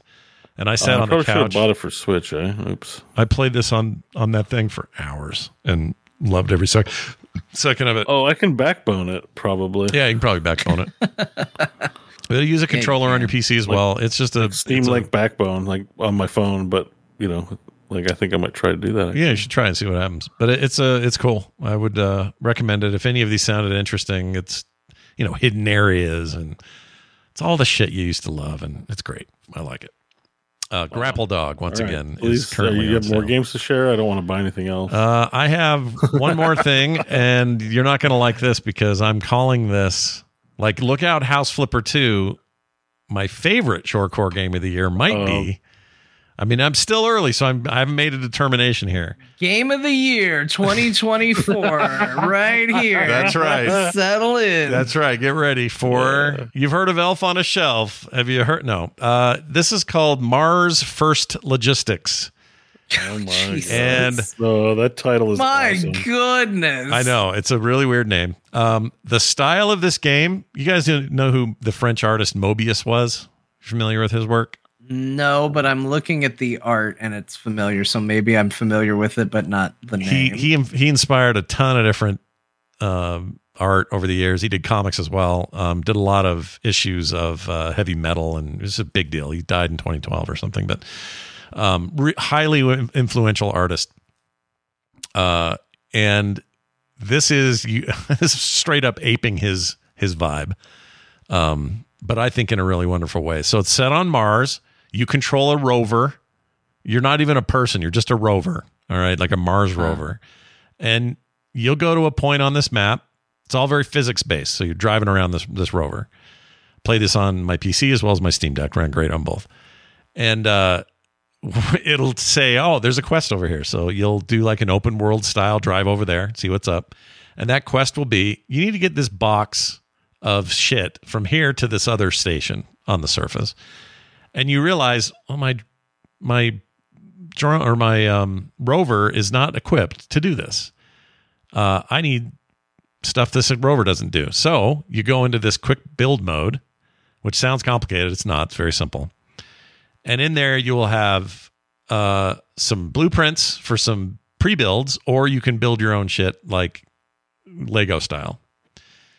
And then your job is to figure out how to accomplish these goals with these new builds and these new parts that you unlock as you go along in the game.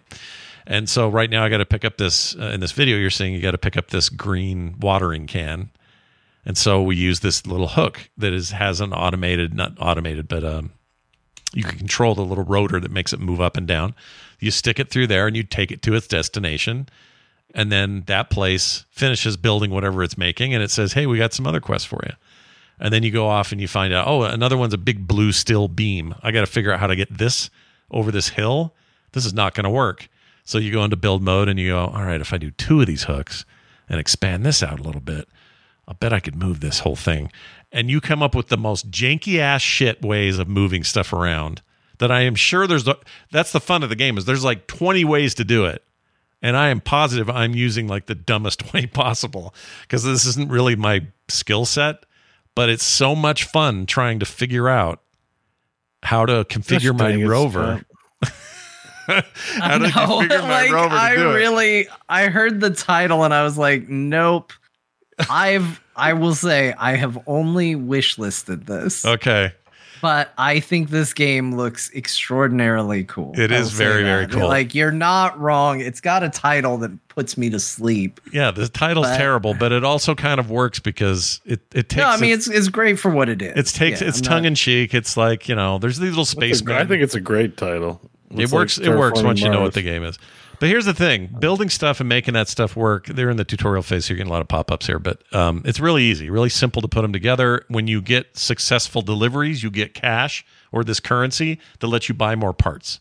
That's like Death Stranding, but interesting. Yeah, but interesting, yeah, kind of. That's a funny way of putting it. Oh, man. You're going to get some hate mail for that. All right, you hear that, doesn't Scott? take some weird developer to be like, oh, We can say whatever we want for the rest of the show. Whatever we want. It's both all signed up for tank for this run. So good. It's all on the table.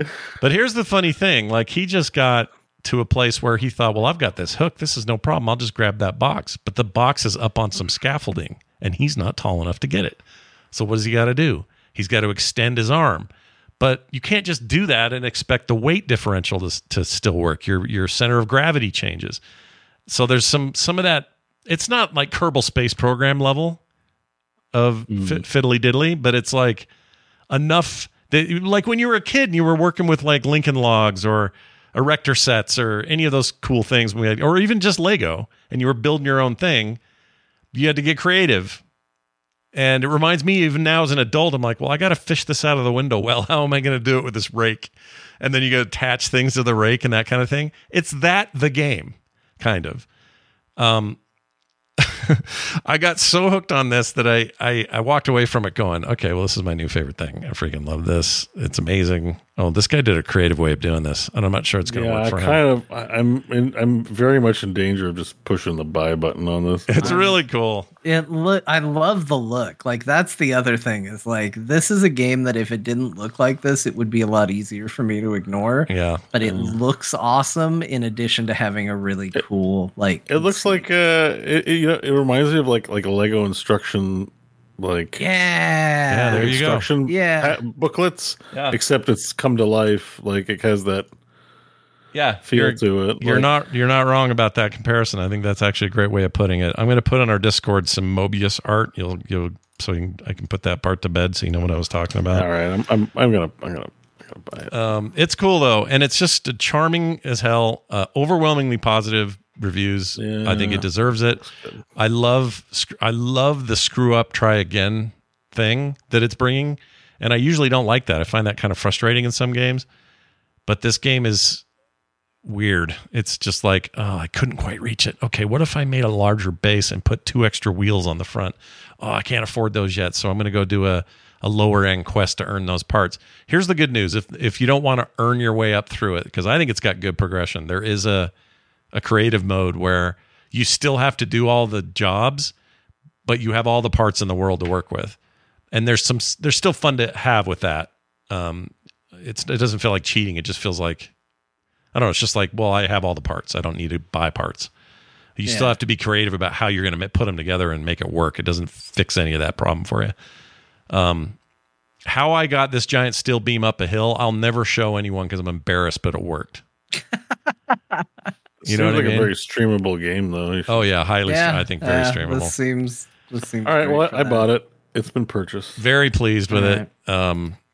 I don't know why I buy all these games, though. It's like, when am I going to play it? I'm playing WoW Season of Discovery. I don't even know why I sell so hard on these. I don't know. They tweak a part of my brain that I. No, this looks good. It looks like, it's the right kind of fun. Like, I know what you're, It's also, I like sciencey stuff, too. It's not, what is it? Like Duck on Toast or whatever. Yeah. Those kind of games, like, they don't really appeal to me. Or whatever, like Toast Gun. I am bread. Bread. I am bread. Like, I am bread is one of those, and there's a duck. Isn't there a duck game like this too, or something like that? Goose Game, Untitled Goose Game. That the one you're thinking? Like, when it's that stuff, I'm like, I don't need to see this. But when it's like science stuff, then I'm like, ooh, it looks like a science kit game. Kind of, I'm just like, like it's but not in a boring, like, you don't want that when you're a kid kind of way. It's more like a. Ooh. No, you know what it is? It's that not Lego, but that like you can build your own weird things out of metal and things that snap together. I used to have them a lot when I was a kid. Like, it just looks like that. Sets. Erector sets. I loved Erector sets when I was that age. I don't know. I'm digging the vibes, just like.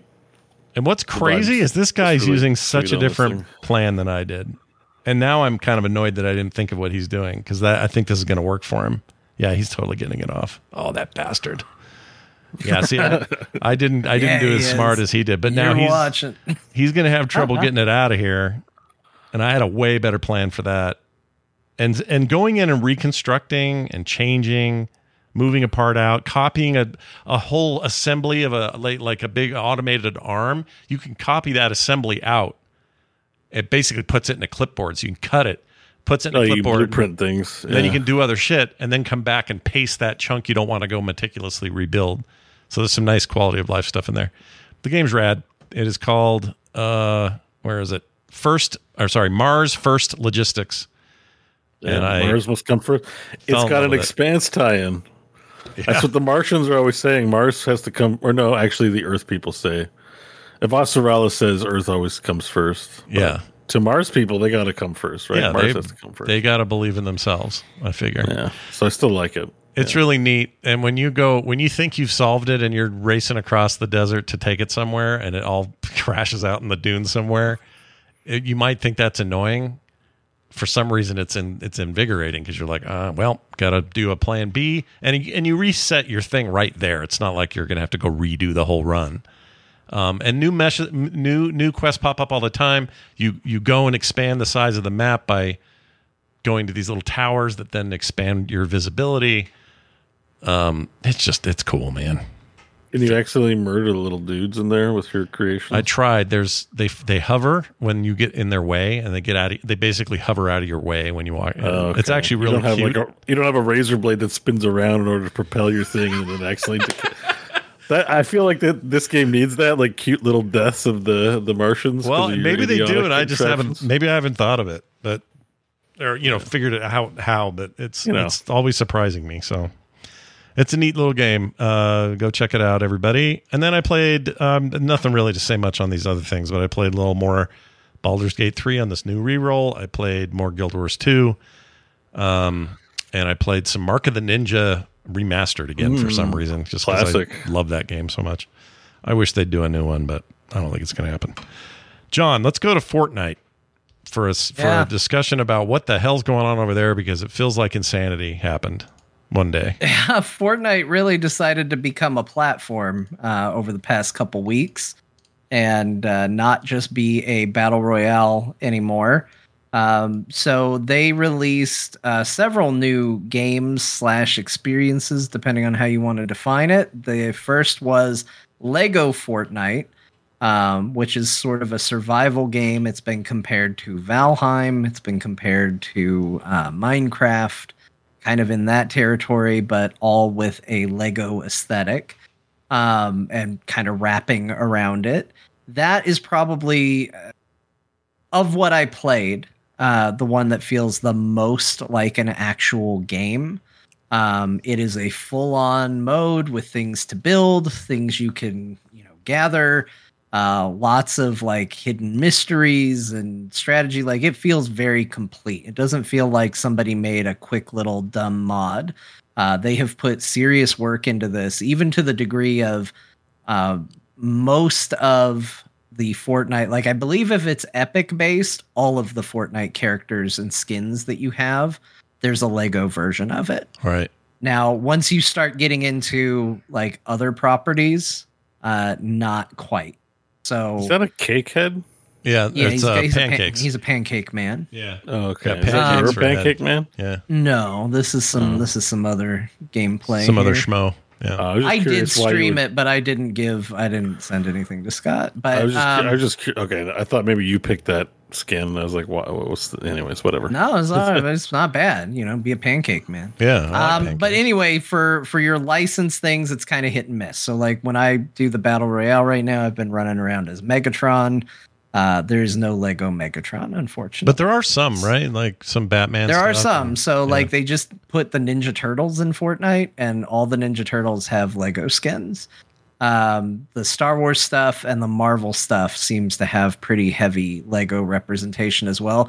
Weirdly not WB, which, a lot of the DC stuff was Lego stuff. Mm-hmm. They've done the Lego games and all that, but weirdly, like any DC things you have are not Lego-ified. But a lot of that stuff is, and you run around and you do survival game stuff with a Lego look, but it's legitimately very fun. Like, I've spent a lot of time with it now, not an insane amount of time, but a decent amount. And I'm having a really good time with it. Like, it is solid. It's not a joke. And that's kind of, when I first heard it, I was like, is this a joke? What are they doing? But it's got a lot of mechanics, and you can customize your experience. So it lets you, it doesn't just do you want to do survival, creative? it lets you actually, when you pick survival, it's like, okay, well, do you want to worry about hunger? Do you want to worry about stamina? Do you want to worry about temperature? What mechanics do you want to have active in survival?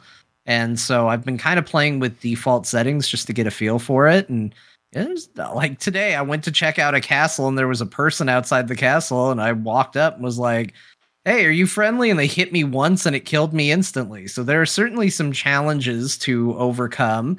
And you do build up a village and a squad that you can run around with, and lots of ways to modify your health and your ability to fight. So it's a very legitimately cool game mode. And like I mentioned earlier, this has kind of enhanced the value of the Fortnite Battle Pass. So if you're somebody that, maybe played Fortnite, the Battle Royale, and was like, I just never complete a Battle Pass, you can level up your Battle Pass playing the Lego mode. And as a result, for me, who I like Fortnite, I play a decent chunk of Fortnite, kind of varies from season to season. This gives me a path where it's like I bought the Battle Pass and I was like, oh, did I just make a mistake? I'm actually cruising through it because I've been playing these alternate gaming modes and unlocking a lot of stuff from them, not just from the Battle Royale. That really surprised me as I was tonight years old when I learned this, because you told me, and I didn't know they were sharing the same Battle Pass. That just seems insane to me that they did that. Not that it's not good for us. It's great for gamers. I just mean, are people at Epic going, oh shit, we just tripled the value of the thing, but we're not slowing it down. We didn't charge more. Well, they have found this has also provided them new opportunities to monetize things. So let's also keep in mind that maybe you didn't want a weird looking Ninja Turtle toting a gun skin in Fortnite, but maybe you wanted a Lego Ninja Turtle for your Lego game. Now you can give them money for that. And that kind of leads me to the other mode that I spent time in. So I'll just mention they did add a thing called Rocket Racing, which is a kind of partnership with Rocket League. And it's kind of like a kart-esque shooter. I have heard it is very good. I haven't spent any time in it. I knew we were going to be talking about what we played a lot this week with 2 weeks of stuff. So I kind of saved that for next week. But I did spend some time in their Rock Band mode. It's not called Rock Band. They have a different name. I think it's called like Main Stage or something like that. But it is essentially a rhythm game, again, within the Fortnite engine. And I have spent a lot of time kind of getting into that. It's kind of the one that captured me that I didn't expect would. This one feels less like its own game and more like a mini game currently, but I feel like it could evolve. So it is, for all intents and purposes, a legit rhythm game. You can choose between singer, lead guitar, bass guitar, or drums. They play, there are Fortnite songs in there, but they have a cycling of well-known artists that go through and well-known songs that you get free just day to day. You can also purchase songs. So Scott, this is where they don't care that they are losing money on the Battle Pass value. Yeah. You can buy songs and have them unlocked so you can play them at any time. And it's basically Rock Band. Now, it's not fully featured. Obviously, they didn't release a bunch of plastic instruments, so you are just playing with your controller or you're playing with a keyboard. I have heard that they have plans to do the instrument thing, but I think that it actually needs to evolve a little more than that before they're ready, because if you choose singer, they don't even show you the lyrics to the song. So you're still just doing key presses along to the rhythm of the song. So I think they need to expand it a little bit, but I can see this evolving fully into Rock Band, and it made me realize how much I missed Rock Band as an experience. Interesting. I played this with my wife. Probably the whole family's going to play it at some point, and had a really good time. It's dumb. Once again, all your Fortnite stuff is in it. So I did get to be Megatron holding a giant guitar rocking out on stage. And if it gets to a lull where maybe your instrument isn't being played, like maybe it's a guitar solo and you're the lead singer, the game tells you how long before you have to play notes, and you can do all your Fortnite emotes to dance as your stupid character on stage while you wait for a chance to play the game more. You know what you just reminded me is that they had this, Lego had a Rock Band game. They had a Lego Rock Band. Oh yeah, that's right. They did. Yeah. So we're bringing those two worlds together a little bit in a weird way. I mean, obviously you're not doing that. All coming together. There's no Lego dudes in this mode though, right? It's separate. No, you're playing as whatever your Fortnite skins are. But of course they have found a way to skin the instruments so you can get special microphones, special guitars, drums, and all of that. Like, they have found a way to get their money, no doubt about it. But in addition to that, it has also added a lot of value to the Battle Pass. So it kind of goes hand in hand to a degree, but everything I've played has been top quality. Like, they let you really focus in on input lag and all of that for the Rock Band mode. Like, you can adjust that whenever you feel like it and calibrate it. You're not playing with a guitar though, right? Or can you play with a guitar controller? I mean, you could, yes, because they'll let you remap. Okay. So if you have a way to hook a guitar to your computer and it can act as key presses, you can make it work. Interesting. But I don't. So I'm just pressing, I think it's D, F, and J, K. I think that's it. Yeah. And it's a fun experience. I look forward to seeing how this grows, because this made me remember how much I liked playing Rock Band with friends.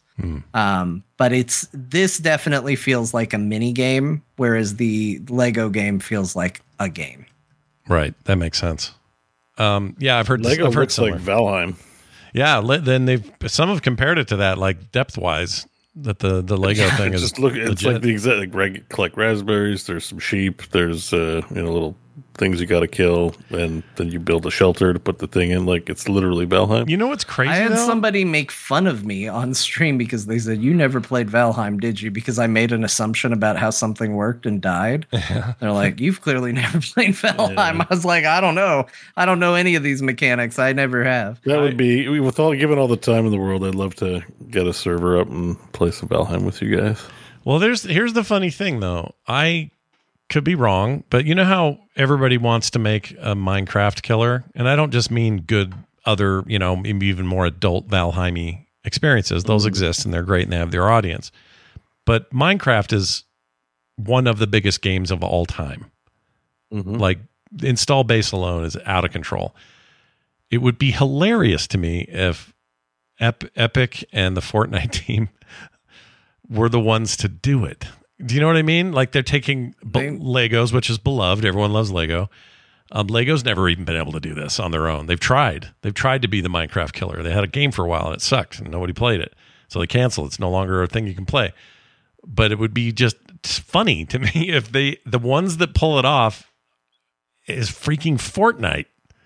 That comes up with the duplication that everybody decides to play. I don't think that'll be the case. One of the things about Minecraft that makes it such a niche is the fact that you can write programming languages with its blocks and stuff. Like, that is some you can mod the shit out of it, like hipster shit that no corporation's going to think of putting in their game. Yeah, well, I mean, Microsoft owns it, but I take your point. Like, but well, they bought it that way. Like, it's one thing if somebody builds something crazy and then a company buys it and curates it, but like, to sit in a boardroom and come up with it, I don't think. Do we know, John, if this is moddable at all? Or can they do any of that stuff? Or is this... I don't know. I haven't seen anything to that effect. I think it's still early days. I think there's a level of experimental to it. Yeah.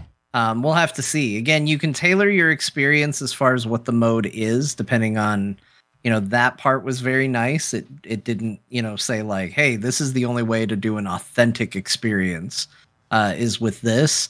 But, it seems like it's just the mode is what the mode is. But also, they've really opened up Fortnite in general for users to create experiences. Like, it has direct support for Unreal Engine. So you can make your games and experiences in Unreal and bring them into Fortnite. And that's something that apparently a lot of people have been doing. So there's just some crazy stuff in there. And I will say the other thing, this season of Fortnite is pretty decent. There's some stuff I don't like about it, but they have updated the guns, the shooting, and they've updated the movement and traversal. And I think it's the best the game has ever felt. Yeah, there was some controversy around that because, people don't like change. And so they were trying to say that the original running and animation and stuff was better. But from what I can tell, this looks so much better. I think it feels better. My wife tends to play more than me, and she doesn't like it. She also doesn't like change. Not to throw her too far under the bus, but she doesn't like change. I took a big break and came back to it and went, this feels great. I feel very good about this. Especially the shooting. Like traversal and running may be a little iffy at times. I don't feel as sure on that, but the shooting feels much better to me. They've added bullet drop to most of the guns, which Fortnite I don't think had on all their guns before. And in general, I think it just feels solid. Like I think that there are things about the season that aren't great. They've added a major component of it is a lot of fortified bases with NPCs that shoot at you. So you're just running through towns and you'll get attacked more likely by the computer. I don't think that's particularly fun. But overall, it's a better season than what they had before OG came out, and I'm having more fun with it than I did with OG. So nice. It's doing good. Like I was not ready to spend as much time in Fortnite these past couple weeks as I have, and I'm genuinely shocked that they've gotten me this interested. I just have a weird feeling that this is a play, whether it succeeds or not, I don't know, but this is a play by Epic to parlay that gigantic Fortnite audience into a game ecosystem that they've not been able to do by trying to duplicate Steam with the Epic Store. That didn't work. I think this is their chance to try to do something like that. You put out a racing game, a fully fleshed out survivor builder game with the Lego name on it, and a perfectly workable rhythm game, and you just say, yeah, it's all just part of this thing. You're already here, so come enjoy it. I mean, that's kind of a strong play. And I don't know how it's all going to work in the end, but there's also rumor they're bringing Fortnite to Steam. I assume that means, if that's true, that seems crazy, but if it's true, they're bringing all the shit with it. Yeah. You know what I mean? I mean, it all launches from it. You don't launch a different game. I didn't install Lego Fortnite. Right. The launcher is from Fortnite. The main menu, I scroll down and I go, do I want to play Lego Fortnite? And if I click that, my character that's on the screen turns into Legos. And if I go back to the Battle Royale, they turn back into their normal selves. Yeah. And if I click the racing, they turn into a car. Like you just immediately launch it from the game. It works. It works extraordinarily well. I think the menu system could use a little cleaning up. It's a little, and that could be just me not being used to change, but I think it's a little ugly. But overall, there are a ton of experiences in there that are solid, and not just the stuff by Epic. There's people making really cool stuff in there too. So I'm genuinely shocked how much I like it. Well, I'm weirdly impressed with this, whatever the hell they're pulling off here. It's crazy to me. Yeah, it's nuts. Any other games this week for you? Real quick, I'll talk about, because I did, we talked about my main ones now. I did try a little of that game Blood West, which is gotta get back to that kind of roguelike shooter. And I was not ready for that game to be as hard as it is. And I was not ready for that game to be as deep as it is. So I didn't spend a lot of time in it because from the outside, it looks like a nostalgia shooter. Yeah. Right. Yeah. Like, it's got kind of the pixelated graphics. You got a cowboy man. He's got a gun. Like, oh, this is going to be great. And the next thing you know, you've only got 6 bullets and zombies kill you in 5 seconds if they see you. So you're like, oh, this is actually going to be really difficult. And there's a lot of depth and like, do you want to add this perk, which causes this? And if you get injured, you have a permanent stat decrease. And like, there's all these mechanics behind it. I think the game could be really cool, but it's definitely a case of I thought I was launching nostalgia shooter, and all of a sudden here's this deep like RPG rogue like game, and I was like, I'm not ready for this responsibility right now. I'm gonna close this. You got to be in the right. Pretty much what happened. I have that game as well, and I have to be in the right mood for it. I didn't know they hit full launch on the 5th though, so that's interesting. I wonder what changed. But it's hard. It almost was Souls-like in its difficulty when I played it. Yeah, it's really tough. All right. I also opened up Baldur's Gate 3 because I heard they added a 6 months later epilogue to the game. And I want to do a new playthrough on Baldur's Gate 3, but I was so curious as to what the epilogue was. I decided to play through and choose all the decisions I made on my original ending where I didn't like the ending just to see what was different this time. And there wasn't a single difference about the ending in mine, and I didn't get the epilogue, and I went, well, aren't I stupid? So I didn't see anything new, and I had to watch a cutscene that made me mad again. Well, how do you get the epilogue then if you can't do it in game? How's that? Well, okay, so here, hey, everybody, Baldur's Gate spoilers coming at you real quick. I chose an ending where I kill myself. Where you kill your own character. Yes. Okay. And as a result, I guess I don't get to see what everybody thought. Yeah. Oh, yeah. If you die, you don't get to see what happens. Some games will let you die and still tell you the story, but not Baldur's Gate 3, not Cyberpunk 2077. Those games, if you kill yourself, you just don't know. And that's it. And that's more of a spoiler about how John made a decision. Not really. I mean, because part of it has in Cyberpunk, it's depression and mental illness that takes you down that road. In Baldur's Gate 3, there's like self-sacrificing heroics, and so it kind of sucks to not see the conclusion, right? Yeah. Maybe obviously you go see a video or something, but it's. I'm just gonna say this: like, look, game is my game of the year. Spoilers for a podcast several weeks from now. I think it's the best game that's been made this year. It's maybe one of the best video games ever made. Yeah. I don't think there's a flaw in my logic for deciding the ending that I chose. And yet I feel consistently punished by the game for picking this ending. It's unsatisfying. It's not good. And I know you all busted your ass on this video game, but I need you to tailor an experience specifically for me selfishly and come up with a good, satisfying ending for the choice that I made, because I don't think I was wrong making it. John, it's time to start a new 200-hour playthrough. That's right. Yeah, no. The longer you delay, the longer you delay. Yeah, it's true.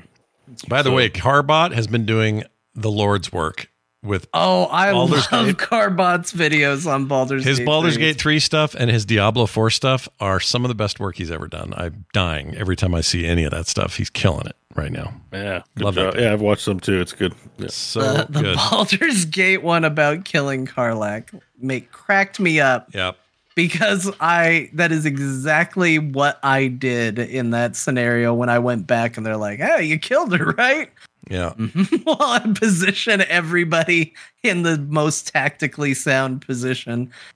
They're like, all right, we love you. Yeah. I had somebody asked me, of all the people making content on the internet, who am I most jealous of? And they thought I was going to talk about somebody who had making a shit ton of money or whatever other reasons. For me, it's Carbot. I'm sure he does well, but he's in a place creatively. I'd love to be that guy. Would love that. Oh my gosh, he's so good. I have something to say about Baldur's Gate because I started an honor mode playthrough. Yeah, I'm just in the beginning, like I'm just barely started, so this is really worth talking about. But honor mode is one save file, like you can't take back decisions. And I did like the hilarious things. I'm like, I love Astarion, I love Neil Newbon, I love the voice acting, and I don't know what possessed me, but I'm playing my character right, and he goes to bite you, and in my head, I was like, well, I've done the let him bite a little bit on the first playthrough, sincere reaction, that I've done the whole let him suck me until I die scenario. And then when you get rezzed, you confront him, and he's like, oh, I'm so sorry, I didn't mean to kill you, and you can like punch him and just be like, I'll never do that again. Like there's a whole dialogue if he kills you, sucking your blood. So I was like, there's an option early on when you catch him sucking your blood where you can stab him with a wooden stake melee attack. And I was like, oh, I didn't pick that option. Let's pick that. And I succeeded in the roll and insta-killed him, like perma-dead. He's dead for the whole run. I was like, oh, and it's I can't reload. I can't save scum. I just fucking offed him like just one shot him. Kapow! He's dead. No hysteria to this playthrough. And I was like, I was like really sad about that. I was like, why did I do that? I got to be more careful about not losing characters to this. It's like emotional hardcore is what you've done. It's That's emotional how hardcore. I felt. I want him in the party. I didn't really want to kill him. I did what does this decision do? And forgot I was doing honor mode. And well, it's too late now. He's dead forever. That's unless amazing. I start over from the beginning. Love that. That's how I felt about the Dark Urge stuff. I don't know if you have ever experimented with Dark Urge. I haven't played The Urge yet, no. Okay, minor spoiler for Dark Urge, and I didn't keep the save, so I don't even know how it ultimately resolves, but there's a part, so the Dark Urge, your character basically struggles with a insatiable desire to murder. Which I assume is like Bale. You become Bale's chosen or something like that. So there's a part early on where Gale sticks his hand through a portal, like it's how you meet Gale, and his hand comes out. Freaking and Gale. he goes, can somebody offer me a hand? And I love selecting the option where you slap his hand. It makes me laugh every single time that you just go, what? And you just slap him on the hand. You just hear, ow. Okay, let me be clear. Can you help pull me out of this? And there was an option that was just like, fantasize about tearing the arm off. Oh my. And I was like, well, that's not actually violent. Anybody can have dark thoughts. So I did, and then I did it. I was like, oh no. Because you had a dark urge, and then you followed through on your dark urge is what you did. Does he join the party without an arm, like missing an arm? He seemingly died, but I reloaded, so I don't know where that ultimately goes. Explore that at your own interest, but yeah, he seemingly died. I definitely have to do a Dirge playthrough. It sounds very fun. It's unclear whether I'm supposed to fight the urge or because I know you can. I think you can do either. Or lean into the urge. Give into it or fight it. You do what you want. Yeah. Honor mode, dark urge run. Ooh. Oh my gosh, dude. Can you do dark urge, iron mode, honor mode? Well, no, honor mode is Iron Man, basically, what you're thinking of. Oh, so you one save. If your whole party dies, it's a wipe. Gotcha. Okay. For permadeath. Yeah. But if you beat honor mode, you get golden dice. Yeah. But I'm not adding additional difficulties to my honor mode run. I'm perfectly fine trying to survive, which is why it's hilarious that I killed Asterion. I was the most dangerous thing that happened. I was like, your favorite actor in the thing, dead. I know. I was like, I want Asterion in my party, and I just murdered him. But at least for variety, yeah. Now you got to spend all your time with Will or freaking. I'm gonna Minthara. I still haven't fully explored. Minthara's kind of. I heard they added a way you can get her if you're a good guy now. That was the patch, so I didn't know that. I'm going to do that then because I rolled a drow this time.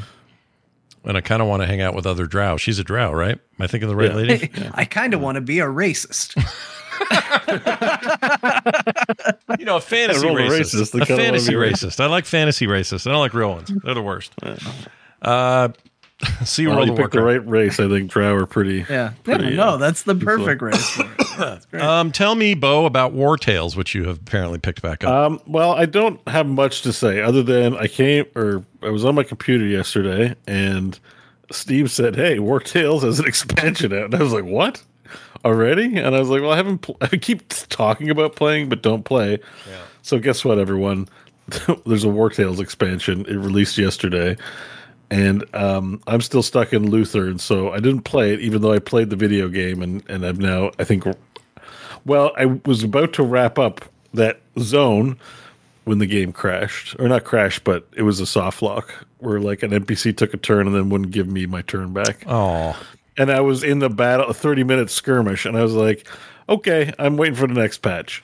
So, I logged out. The game was saved. I think I only have like a single save file for that, kind of. It's a soft honor mode or Iron Man, not a hard one.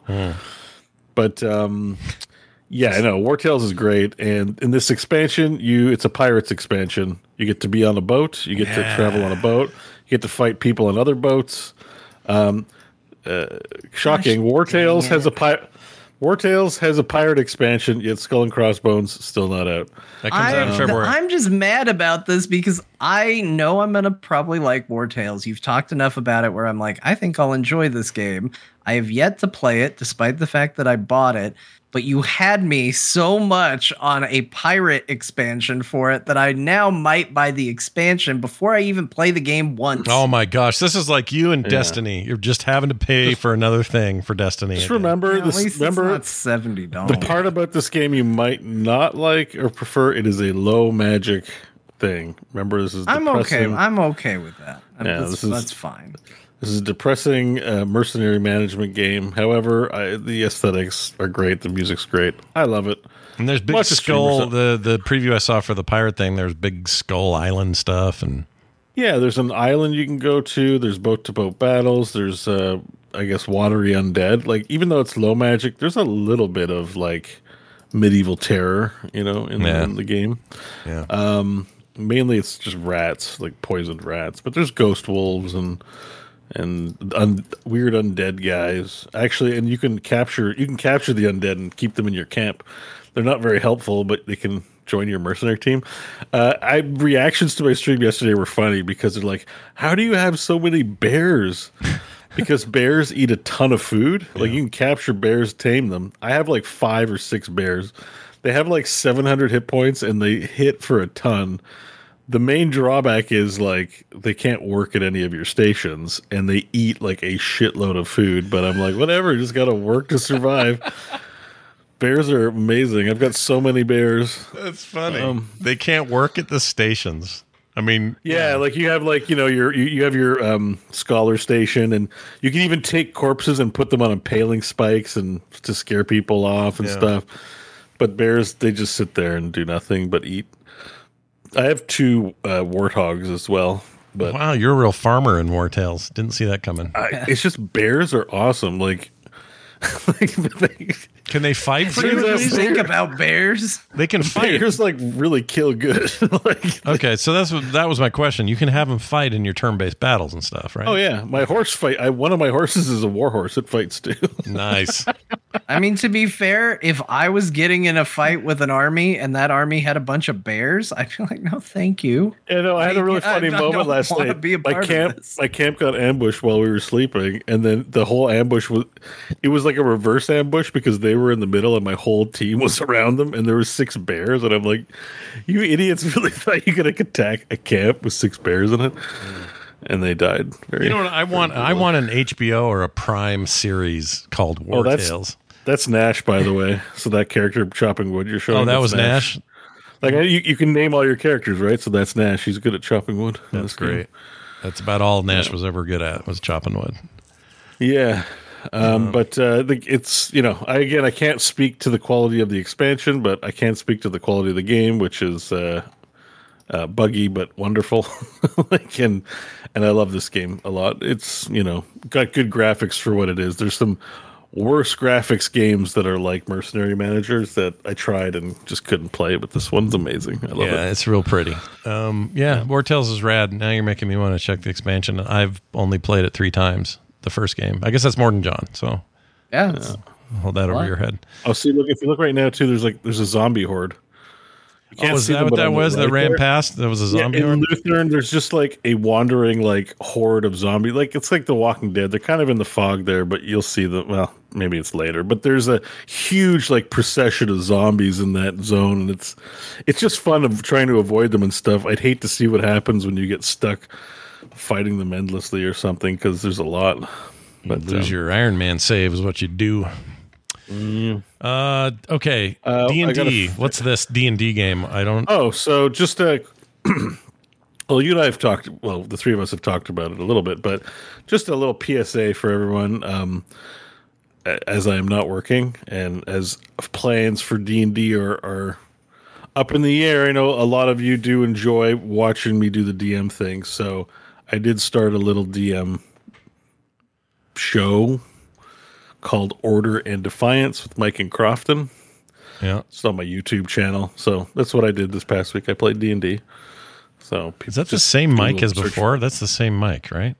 It's the same mic, older now. It looks so definitely different. That's the same Crofton. So we're just playing a little D&D on the main channel. It's nothing as epic, let's say, as There Will Be Dungeons, and it's not There Will Be Dungeons, which is what we get asked about. But it lets me keep practicing and just doing the thing. We'll be playing that like once a month. So, just be sure to sub to my channel. Is Crofton an agent of chaos again, as usual? Yeah, he's a rogue. Okay. Yeah, he's a rogue. And Michael, he's a rogue named Tilton Flea Fowler. His nickname is Flea, like the Red Hot Chili Peppers, I guess. And we have a half-elf druid named Dasmer, and that's what Mike's playing. Is Crofton in the city of Red Skull? Does Crofton have a Star Wars arcade cabinet behind him? What is that? He does, yeah. I think it's just like it looks like that. It's one of those ones where you get someone to program 5,000 MAME games in there or something like that. Yeah. I don't think it's an authentic one of, but it has lots of arcades. He has a shed in his backyard, so because the pandemic made him work from home, so he had Mike build him a shed, and in his shed, which is very echoey, by the way, is a arcade cabinet and in his workstation. So he's playing in his shed right now. That's a shed. That's Bubbles right there from Trailer Park Boys. Yeah, it is. And you're still using what's this called? This new it's a tool. Oh no, that's a new VTT. That's Foundry I'm using right there. Foundry. Okay. So we were using Roll20 before, but Foundry is a fun little piece of software I picked up that's just a little more graphical and easier to use, a bit more work on my part to find assets and set up. But I've been making maps using Dungeon Alchemist as well as Wonder Draft. That's what I was thinking of as Wonder or Dungeon Alchemist. That's the one. That's a Dungeon Alchemist map I made, and it comes with pre-baked lighting and walls, which is really kind of cool for Foundry. And so that's awesome. So there's some D&D there. You never know. It's not really a defined thing. Some guest stars maybe want to show up at some point and play some D&D. Oh, maybe like a certain guy who likes Chorecore games and a certain guy who likes Fortnite will make it onto Order of Defiance. I don't know. Well, that Fortnite one really narrows it down, but I know who you mean. The Fortnite player, yeah. The Fortnite player on Scott Core. he's Fortnite, Mr. Fortnite. That's Captain. I'm just going based on what today is. I could also easily define you both as the Final Fantasy guy and the Elder Scrolls handheld guy. Oh, because of my Steam Deck. Yeah, you like your handhelds. Yeah, and just handhelds generally. I like being handheld. Steam Deck. Yeah. Well, that's great. But looks good. Come play Order and Defiance with us. Anyways, just want to let people know that that's happening. I like the name, Order and Defiance. Yeah. Cool name. Yeah, I got a whole world. It's a medieval style. We're going back to the medievals.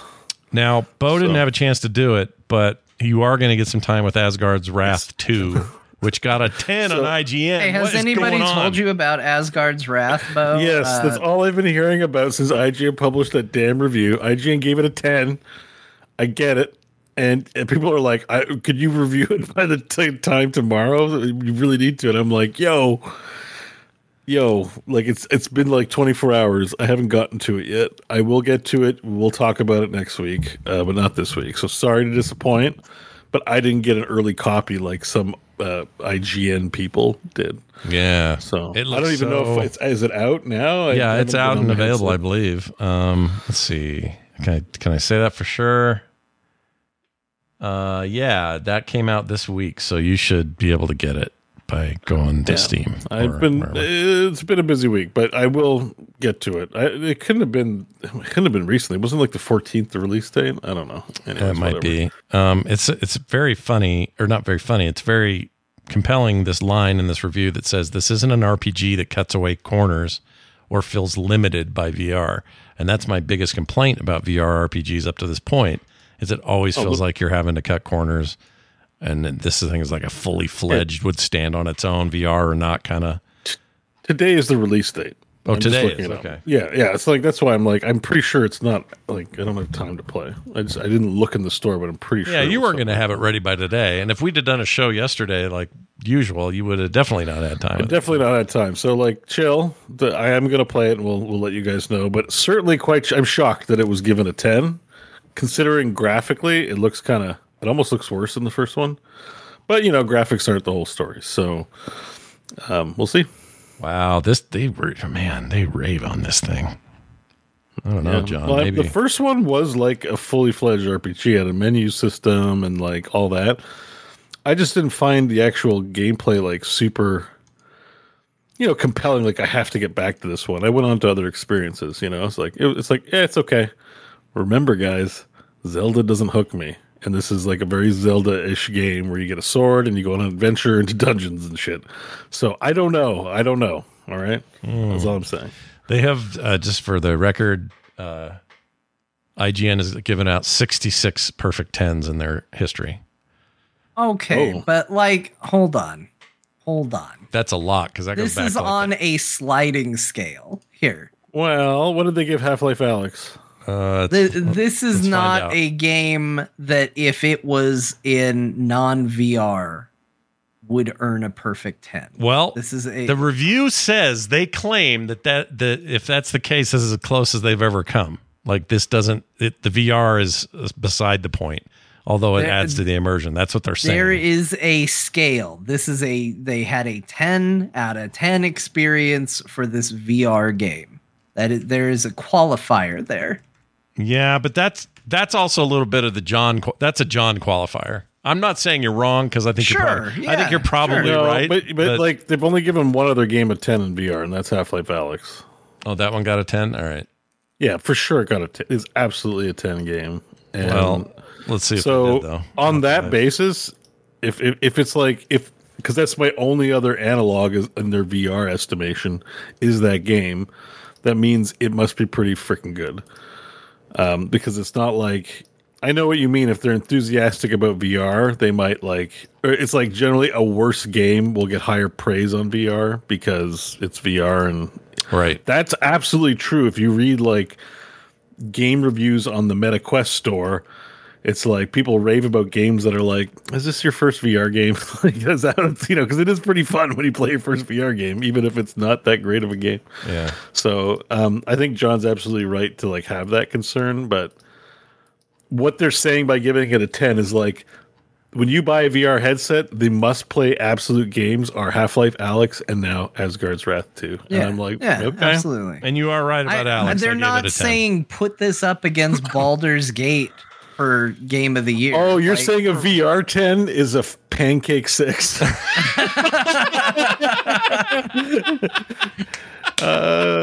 don't Pancake know. 6.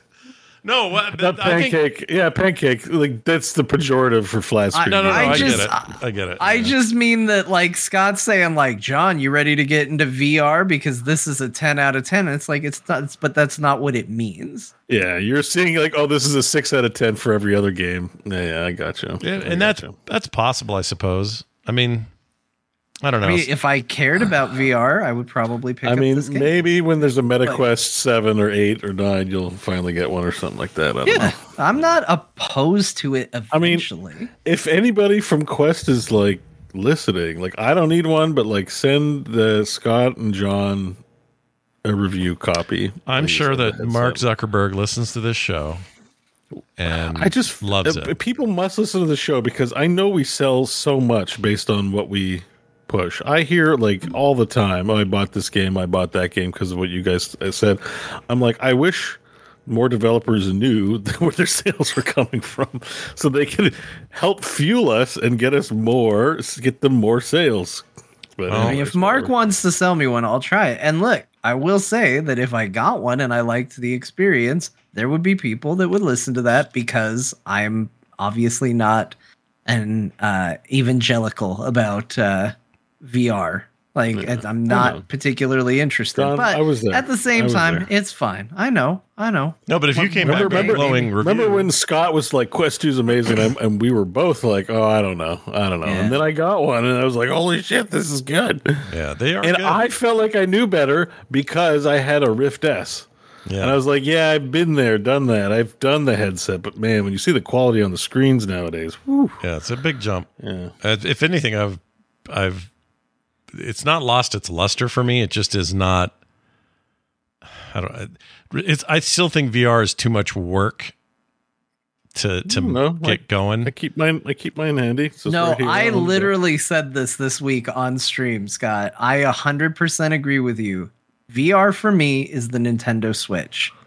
At a certain point, it is more of a hassle to hook that thing up on the TV so that grandma can play VR bowling or Wii bowling than it is. I said Switch. I meant Wii.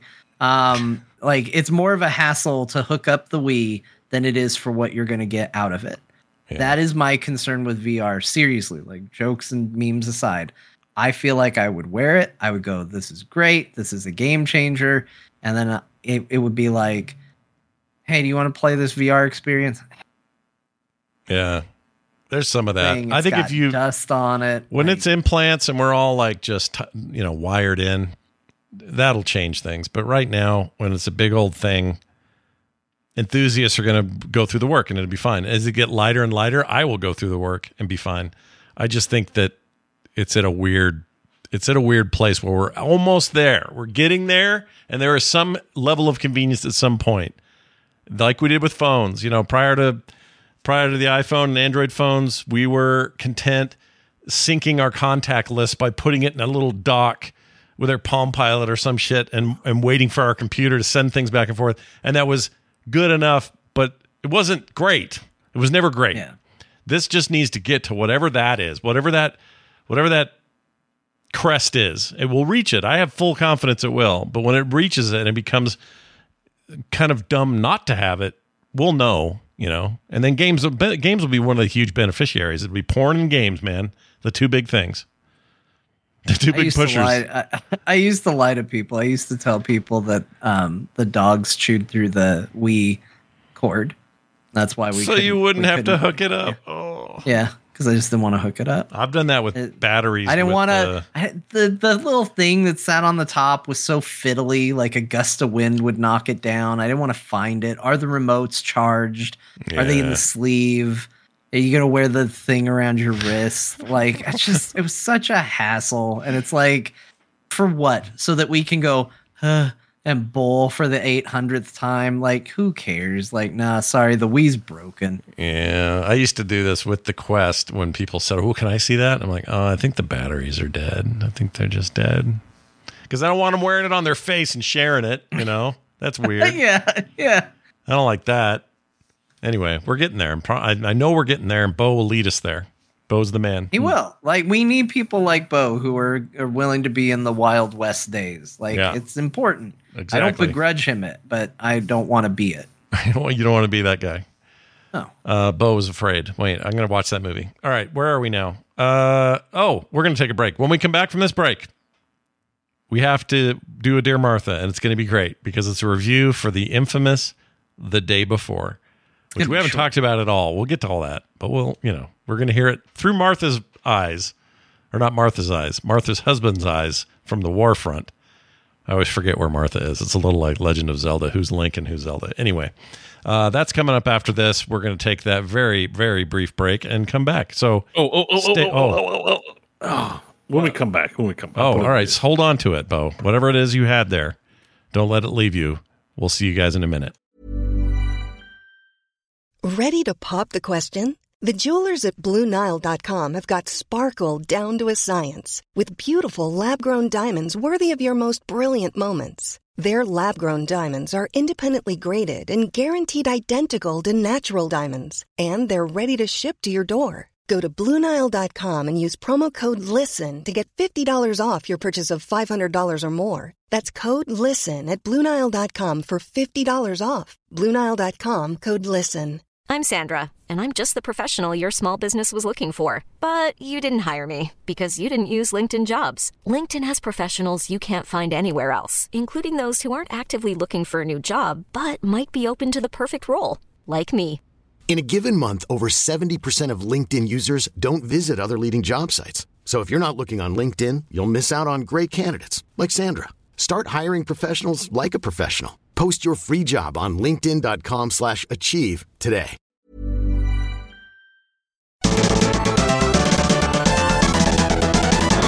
Hey, everybody, we're back. We've returned from our needs and our wants, and and we're ready to go again. Bo, you before the break said, "Oh, wait a minute," and then you wrote it in the notes. What do you know about what's going on with that game? Oh, just that Dyson Sphere program has a big update, adding. Look, it's not everyone's favorite, okay? Enemies. Oh, the new defense thing, the combat mode deal. Yeah, it's a big update. Been waiting almost feels like a year or more for like pretty Rise of the Dark Fog. It's called. Yeah, but it's an insane amount of weirdo enemies. Like they fill the screen up with all the enemies they're showing, so it looks just kind of insane. I don't know. I'm kind of stoked about this, honestly. I need to see. Game. I want to see it in action because I am inclined to turn off that stuff. Yeah, the game is like highly modular though. So if there's something you don't like about, like I don't like nodes running out of resources because by the time I get one planet filled up, planet one is running out of shit to mine and it's messing up my factories. So I just put it on infinite. I don't care. I'm not out to prove anything to anybody. So I'm pretty sure there'll probably be a sliding scale of difficulty and shit like that on this. I'm not.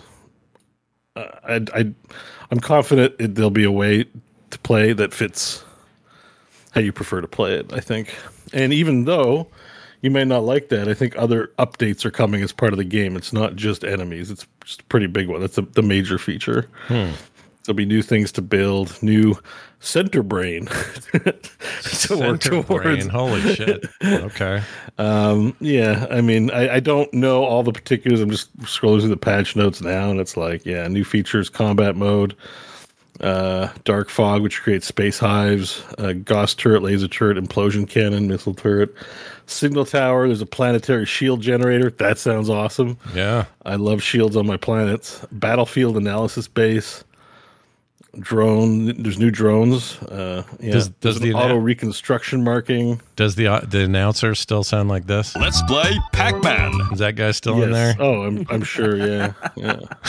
I mean, I might not rush it. I probably rush in and play, but like the other one, there's probably going to be bugs for them to iron out in this game. They're pretty good at getting things working right, but definitely when patches hit, there are bugs. So, but still, I'm looking forward to this. I am too. It's a game that I love. I love this game, and I'm terrible at it.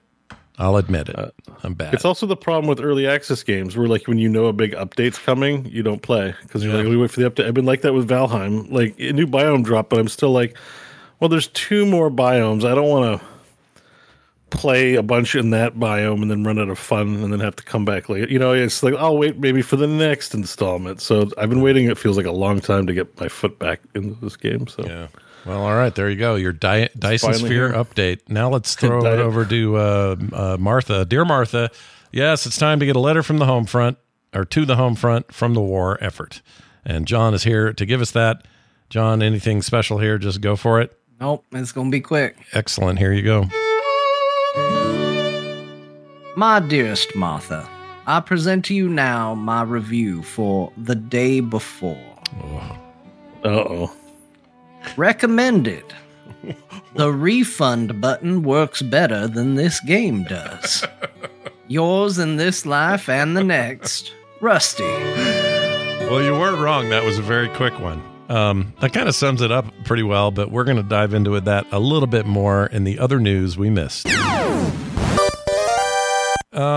Let's talk about that first. So The Day Before was this hotly anticipated survival open world zombie game thing. And it had a Kickstarter that was successful and a lot of lead up and a lot of people talking about it. And then the game came out and it was so bad and so not what they had said was coming out that since then it got some of the worst reviews of all time on the platform on Steam. Is very, very bad. And the developer InstaQuits shut down all his social stuff. The head of the development team shut down all his Twitter crap. His LinkedIn account got locked. All this sort of stuff. Steam pulled the game after, 2 days? Was it? I think. Yeah. Company's gone. Company's done. Company's dead. And what a weird deal. Steam will offer a refund regardless of playtime. Right. So even if you're over the 2 hours, it got a 1 on IGN. So there's a fun opposite. Whoa. Yeah. Yeah, the old joke that IGN can't give anything above a 6 is no longer applicable. Nope. And you thought that King Kong thing was bad, which I think got a 4. You think what was the other one? How did that get a 4? It got a 4. I mean, it had some redeeming qualities, apparently. Yeah. Better than this. I think it's the same reviewer. I think the same guy. But anyway. I mean, it is better than this game. It actually functions and can be played, I suppose. This is what the guy left on socials before bolting. His message was this on his X account. You know, we used to call that Twitter. Still do. I still call that. Yeah, you still do. Quote, "This was our first big experience, period. Shit happens, period." That's the entirety of the quote. Now, I don't want to pile on.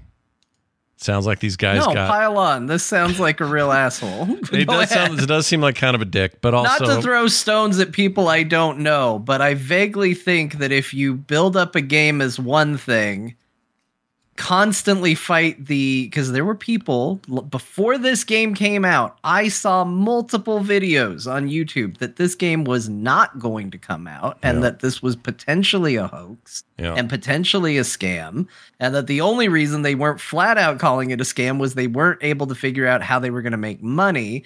And then they started selling it and it came out. And none of the things they promised were in there. There's plenty of evidence that supports that this game was thrown together off store-bought quick assets for a fast turnaround. There has been a kind of, I don't know if you'd call it a whistleblower because the company's gone, but there's an anonymous former worker who said that anybody who spoke out against the project was immediately fired. These seem like the definition of assholes. So, Scott, go ahead and throw stones. I think it's fine. Well, to make it worse, some dude did a live stream of him making this game. It reminded me of Bo's in a weekend thing. But basically making a more feature-filled game from scratch in less time than this thing supposedly took to make. And that was kind of embarrassing. So there's been a lot of pile-on going on. I mean, I don't know. I don't know if everybody involved deserves as much shit as the principals, but even this trailer. You don't go after everybody, but there's certainly some people that are guilty. And what's funny is this trailer here that supposedly this is in-game stuff here. Nothing in the game is none of this is there. Like none of these models are there. They don't look like this. The land he's walking around in doesn't look like this. Like it sounds scammy as hell. But they're done. They're gone, and Steam wiped it, and this thing is no longer a thing you can get. So sorry to anyone who was looking forward to the day before.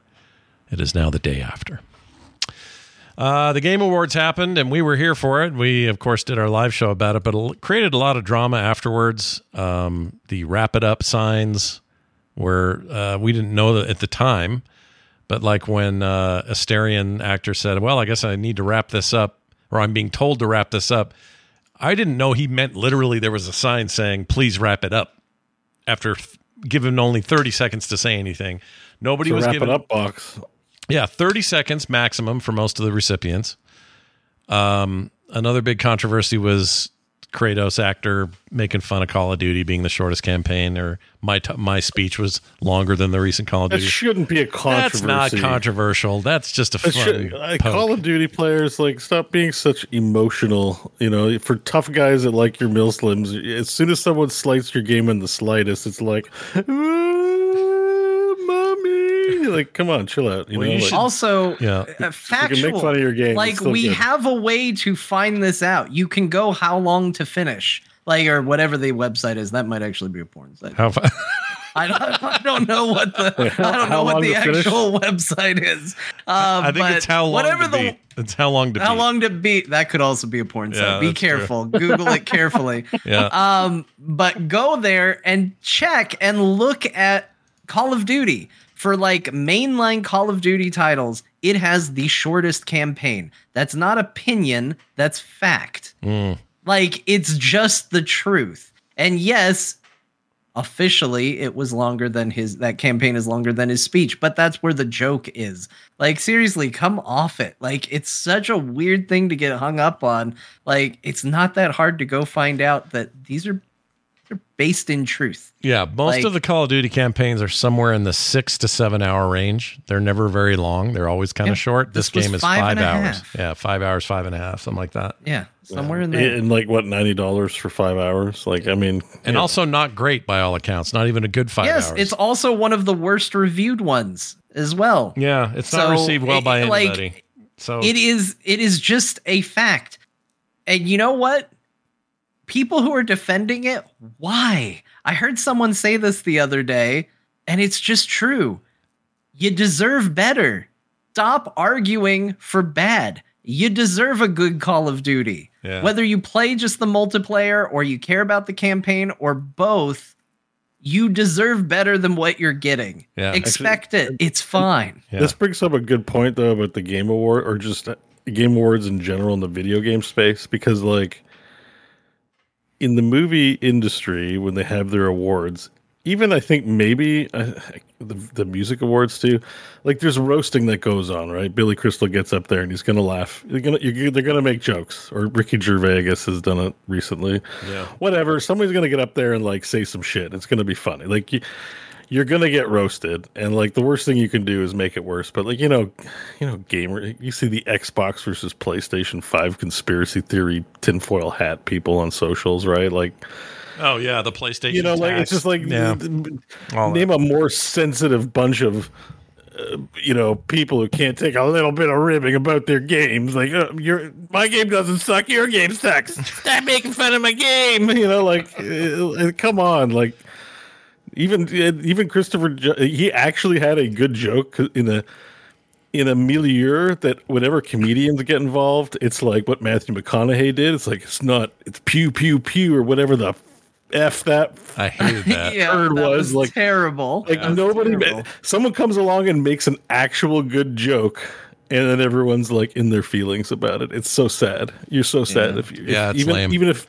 Yeah. If you think Call of Duty people are sensitive, let me introduce you to Spider-Man 2 people, because they got you baited so hard. Their game was never going to win anything. It just looked really cool, so it got nominated. Yeah. You know what I mean? Like they're not going to, but I think it's a worthy game, but in a year with the kind of competition it had, there was no way it was going to win. And the whole idea that there was some kind of like purposeful snub happening. I hate that kind of talk. I mean, it's just conspiracy theories, like in general. It's not like I loved Marvel's Spider-Man 2. It is one of my favorite games I played this year. Another spoiler for in a couple weeks when we do Game of the Year. I'm going to talk more about it, but it wasn't the Game of the Year. But just to be clear, it won't be my number 2 or 3. Like, instead of getting there and coming up with a bunch of funny memes about how Spider-Man 2 was robbed or there's a gaming Illuminati taking your award, this is when you all needed to get together and come up with the memes of it was an honor to be nominated. Yeah. Like, that was your year. That was your year, exactly. And you know what else? You know who should have been throwing the shit all over the house and didn't for some reason? Was anybody who liked Starfield. Like, I thought that was going to be the snub of the year. No, the Starfield people got exactly speaking about another bunch of sensitive people. That's my point. Like, everybody's got their thing, and they're all wrong. So cut it out, and who cares? And also, awards are kind of a problem. We either need to mature real quick as gamers for this stuff, or quit doing it. Quit trying to do it. Yeah, go ahead. The main issue, though, it was the 5 hours of ads in 30 seconds. We lost a lot of people this year. Hey, shut up, Larry, and get off the stage. Or even the Zelda guy was like, he looked like he wasn't ready to get off the stage. We want to talk about the development. We thank you. Hey, get the hell off the stage. It's ads time. It was an overcorrection, but it's also a problem every year. I will say this. I thought the Game Awards this year was exceptionally less cringe than normal and overall a better production. But I do think that calling it the Game Awards is a little disingenuous to what it is. Yeah. And I think maybe it's time. And I've said this every year. We watch it, we talk about it on this show, and every year I say the same thing. I'll say it again. Probably shouldn't be called the Game Awards. This should probably be called the Game Awards present the Video Game Showcase. Whatever. This is an advertisement, like G3 for Jeff. I don't know, but it is not celebrating the games. Here's what I think. That there could be a version that does. Right. But there's also so many people like. Did you watch the Golden Joysticks? Because that was an award show. Yeah, but that's not what this is, and that's why I think I'm not telling them to change the structure. I just think they should change the name. Yeah, just stop pretending it's the Video Game This Awards. is what they did. I guarantee. I would bet money that I'll bet $100 right now that Jeff Keighley's idea originally was, I want to make an award show like the Oscars for games, and I want it to be the premier one and be awesome. And to get there, lots of sacrifices and what's the word? Contraceptions. Compromises. Contraceptions. Lots of contraception had to be lots of compromises had to happen. Yes, it worked. And then by the end of this thing, he is now left going, well, I named it before I made all these compromises. Right. It is what it that's how this feels to me. Like I think it's named that because that's what he wanted. Hang on. You know what it should be, though, is the money's coming from the wrong place. Yes, take money from advertisers, but the industry can't expect to have an institution without them funding it. That's a little bit cake and eat it too kind of thing. Yeah, a little bit. I don't know where the Motion Picture Awards money comes from, but I guarantee it's not all from advertisers. Also, a lot of this stuff gets shown on TV. It's not trying to make up a insanely costly production off of what you're going to get from a Twitch and YouTube stream. It should be something that game developers should be membershiping into. They should, and they might be. Like, that's the other thing is a lot of people will talk. If that's true, then the ads. People will talk as if they are experts on what Jeff is doing right and wrong with like absolutely. And I'm not saying I have this knowledge either. No knowledge on who's backing it, how much they're giving, and what concessions are having to be made for this thing to fund. Yeah. Like, I completely agree with Scott. I don't think Jeff Keighley wants to run a giant advertisement with awards as an afterthought, but I think logistically that's what it kind of has to be. That's what it has to be. Yeah. I just think you should change the name then. Yeah, I think now would be the time to change it. Also, I'll say this again. I said it on a short video on More Core this week, but I'll say it again because I really believe it. I think I've had enough of Kojima worship.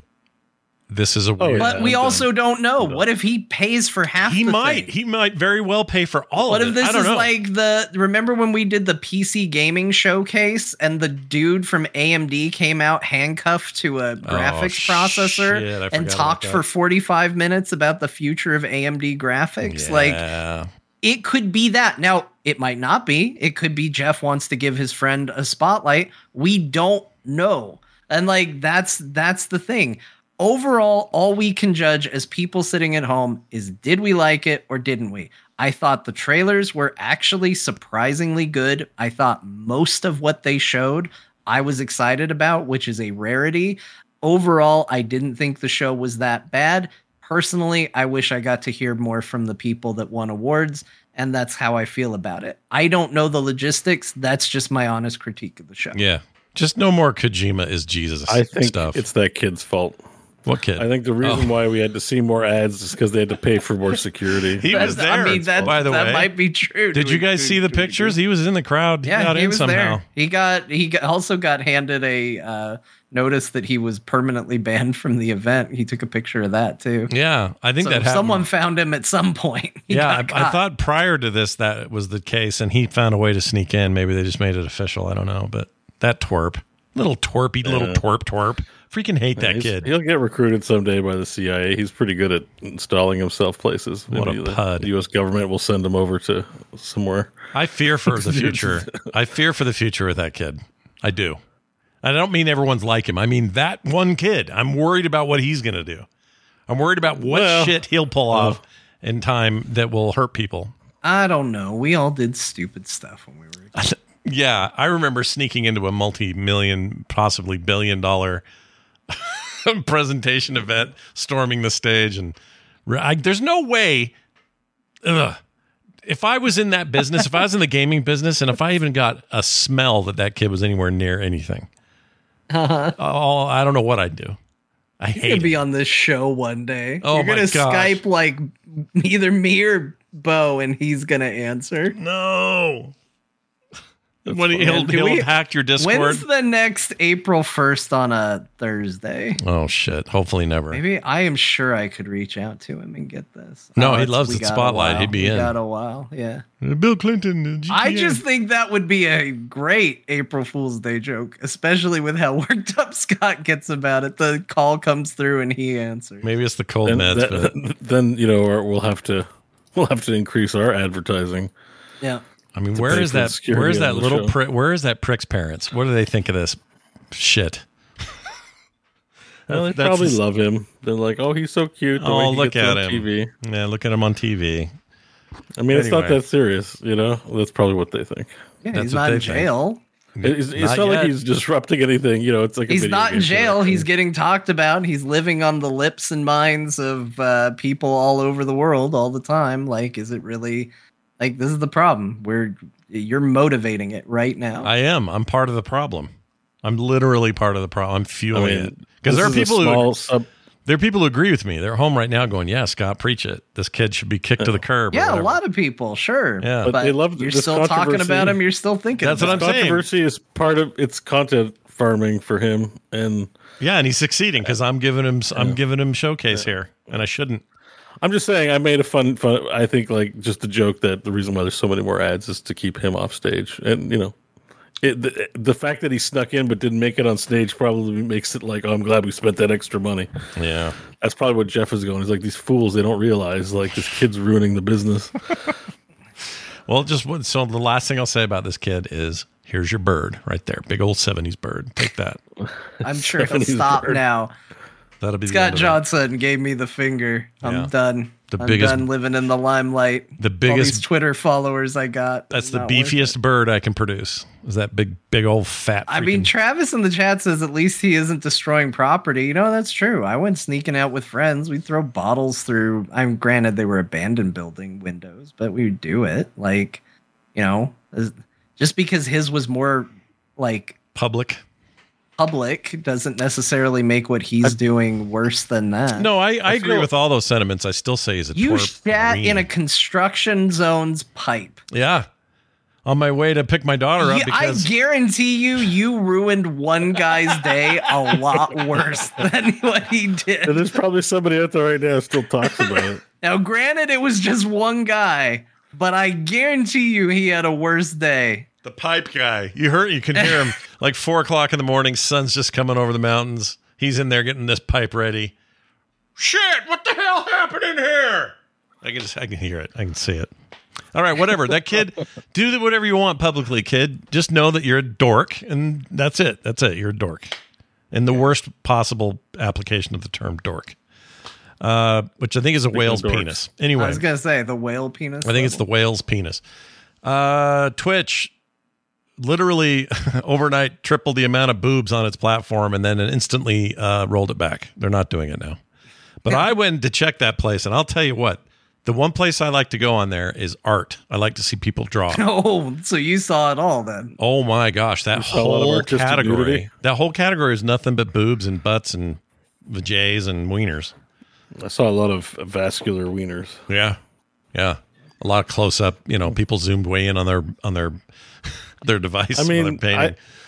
It's like, what did they expect? I don't know why. I don't know why Twitch expected anything different. But do we know why? Do we have to cover this story for people? Because I know there's a lot of people even come to watch me. They're like, I'm not on Twitch much, but I come to watch this. That's true. There's safe. It's safe to talk about. So Twitch had admitted themselves that they had vague guidelines in terms of their policy regarding nudity on the platform, adult content on the platform, and they walked it back, and they were going to allow quote unquote artistic nudity on Twitch. Now, they did lay out exactly what that meant. And what that ultimately resulted in was a lot of people streaming topless or with butts out, and a lot of people drawing very erotic art. And they, in I think just over 24 hours, if you go to the letter, they changed it.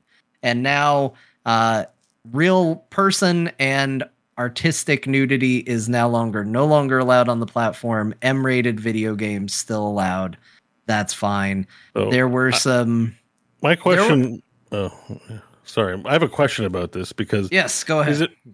Is it because they changed their mind after they saw what happened, or is it because people pushed the boundary too far and moderating it would be too much work? It's not the people that are coloring within the lines. Twitch. People are always pushing the boundaries on Twitch, so it's like the people following the rules are fine, but then someone else is doing way worse shit. Well, they started. My understanding from what I heard was that some of the big problem, like it wasn't a quantity thing. I believe that they genuinely knew that there were going to be people that did this. I think that there was a surprise at how graphic, and also there were some very problematic ones. Somebody was using AI generated art to make photorealistic pornography and putting that in the art section. And I also have heard, again, I don't know all of the details on it, but I have heard that there were certainly some questionable content as far as what was being shown in terms of age and what was being depicted in the art. So I think this might have been a case, and the way I'm assuming here, that Twitch thought, well, this will be a good way to clarify things so people know exactly how to act, and maybe we don't have to, police this as much. And then it exploded and they went, oh no, we're going to have to police this a lot more. And I also expect it probably impacted, what's the word I'm looking for? Like commercialization of Twitch. Like there were probably advertisers don't like their stuff running alongside shit like that. Because you don't change something in less than 24 hours, a major policy update, which they clearly at least put some thought into. You don't change that in less than 24 hours unless there was a monetary hit. Always. Yeah. I think they were feeling the pressure from Kick having much looser guidelines. It's my tinfoil hat theory that Kick's making a dent. And I don't know if that's true or not, but that might have been the motivation to start with. But you got to remember, this is the same streamer who we're streaming on right now, full disclosure, and I'm a partner. They are the same people that banned Kyle and Kristen for a month for wearing swimsuits during a still get mad about Heroes of the Storm summer event, right? Remember that? Yeah. A month they got kicked off for. They've never been good at even handing this stuff ever. They've never been good at it. And this just made it seem anyway like the gates were open. Like, brr, everybody and their dog's going to come in here and test the limits. And I think on the one hand, they want to get out of it. There's no money to be made in content moderation. Right. Right. So, it's just an expense. So if people would behave, the best thing for the company would be like, everyone's pretty reasonable. We have rules and situations happen once or twice a year that we got to step in. Cool. But it's actually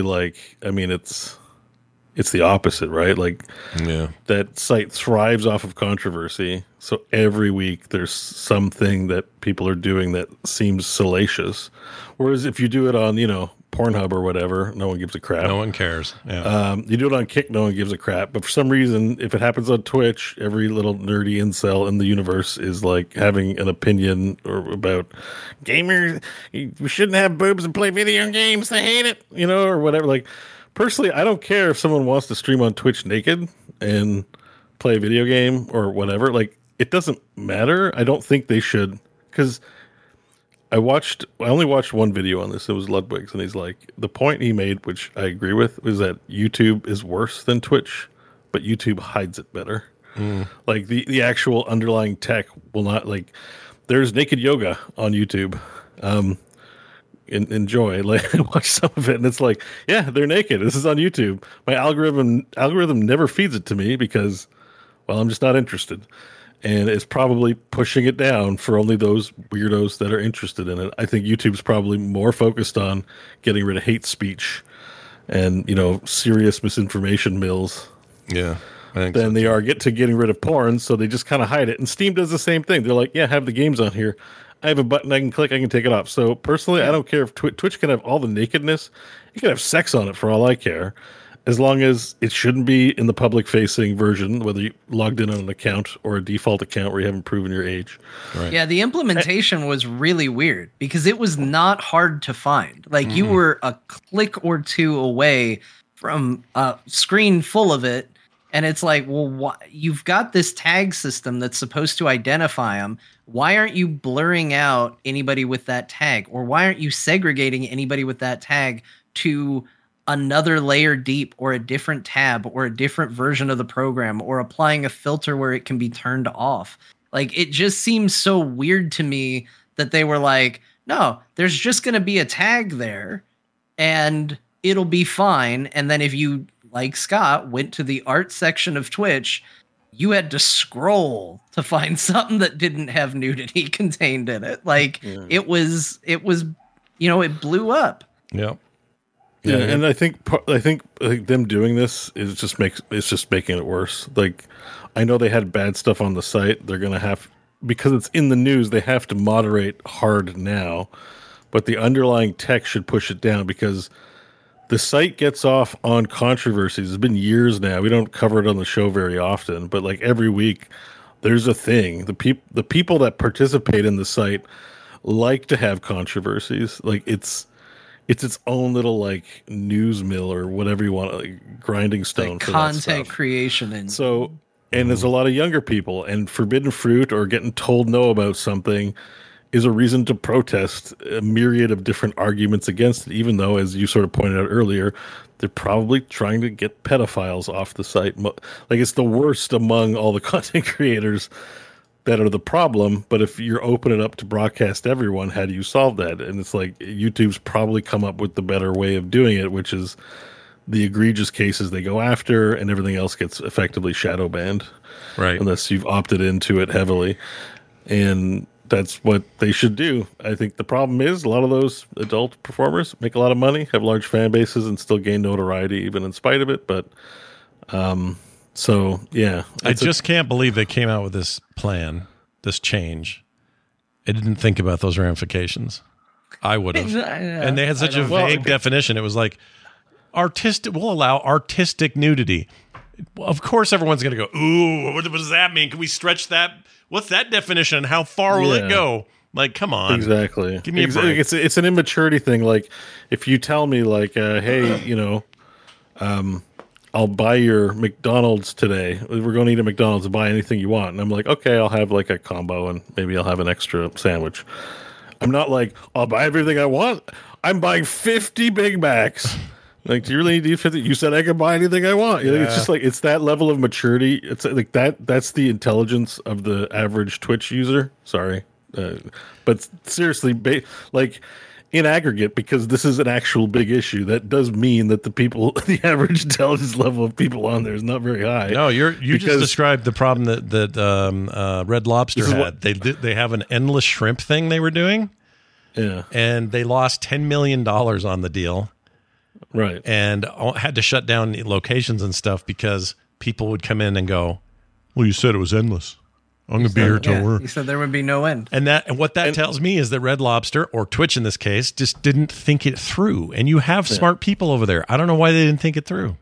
And just to be clear, because there are people watching on Twitch now, if you watch Scott on Twitch, you are not a part of this group, okay? Like, yeah, you're not the problem. You were like top 1 to 2 percentile on intelligence if you're watching a channel like this.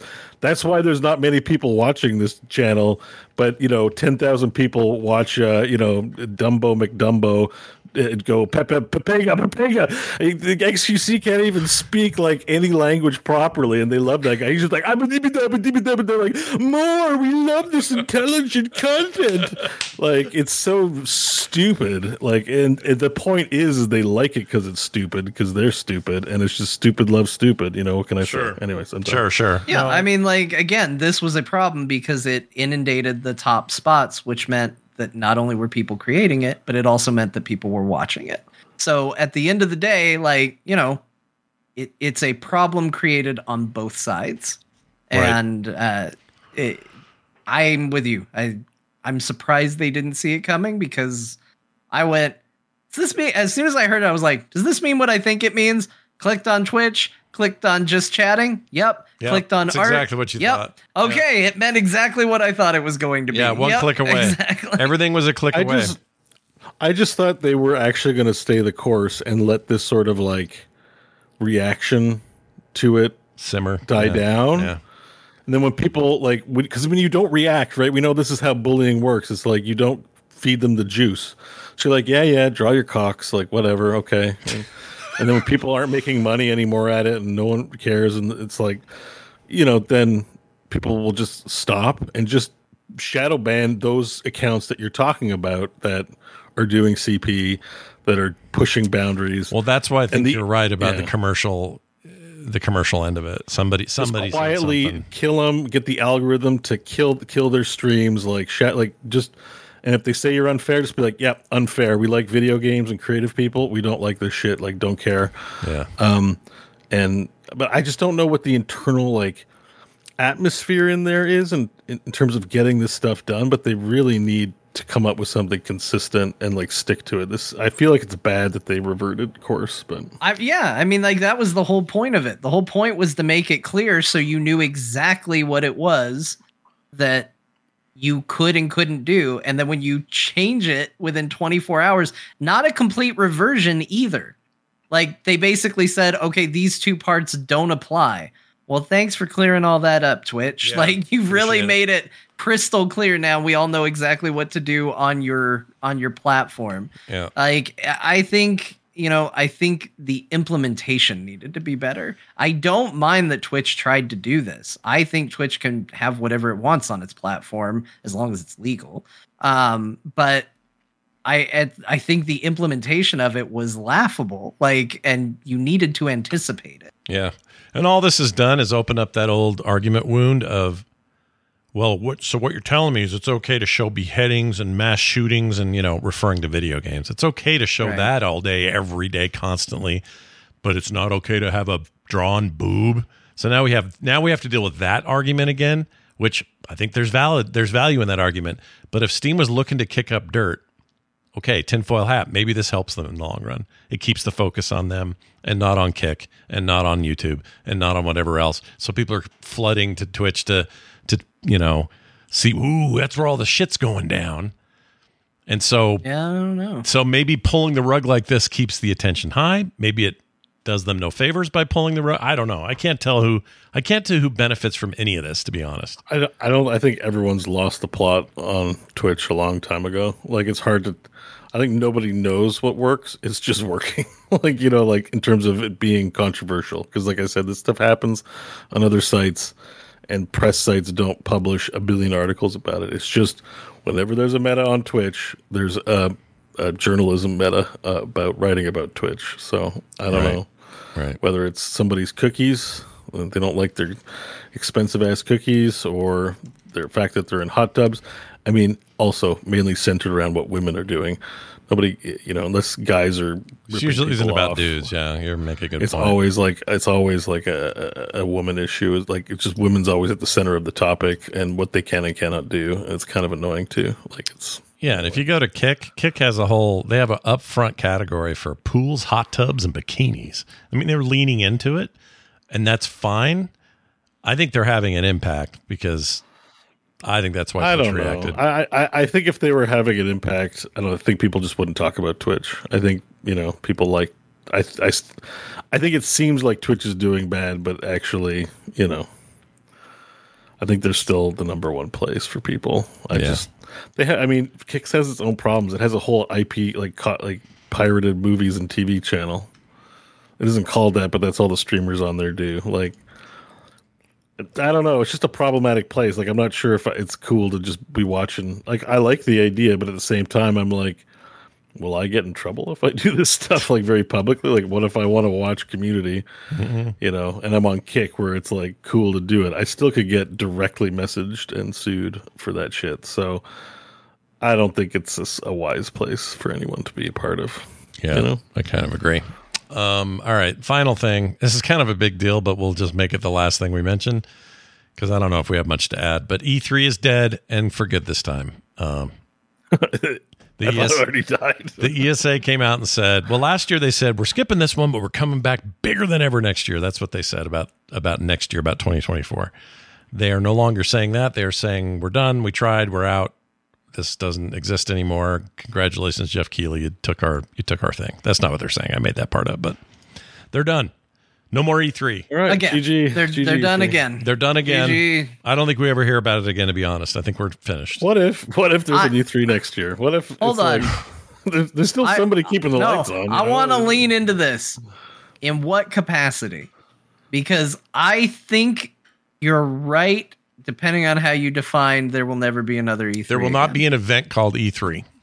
I disagree. E4 is coming. Oh, shit. There will be an E3 in the future. They'll add another E to the list, so it's entertainment.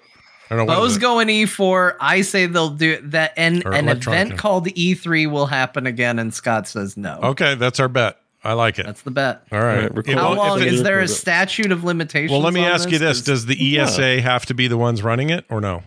No, that's why I was asking you. I was just saying an event called E3 will happen. Oh, shit. That makes it a little more nebulous. Why I asked you to clarify. All right. You know what? I'll stick to it, though. It's important. I'll stick to it. I don't think it's ever called E3 or the Electronic Entertainment Expo ever again. Even if something comes back, it won't be called that.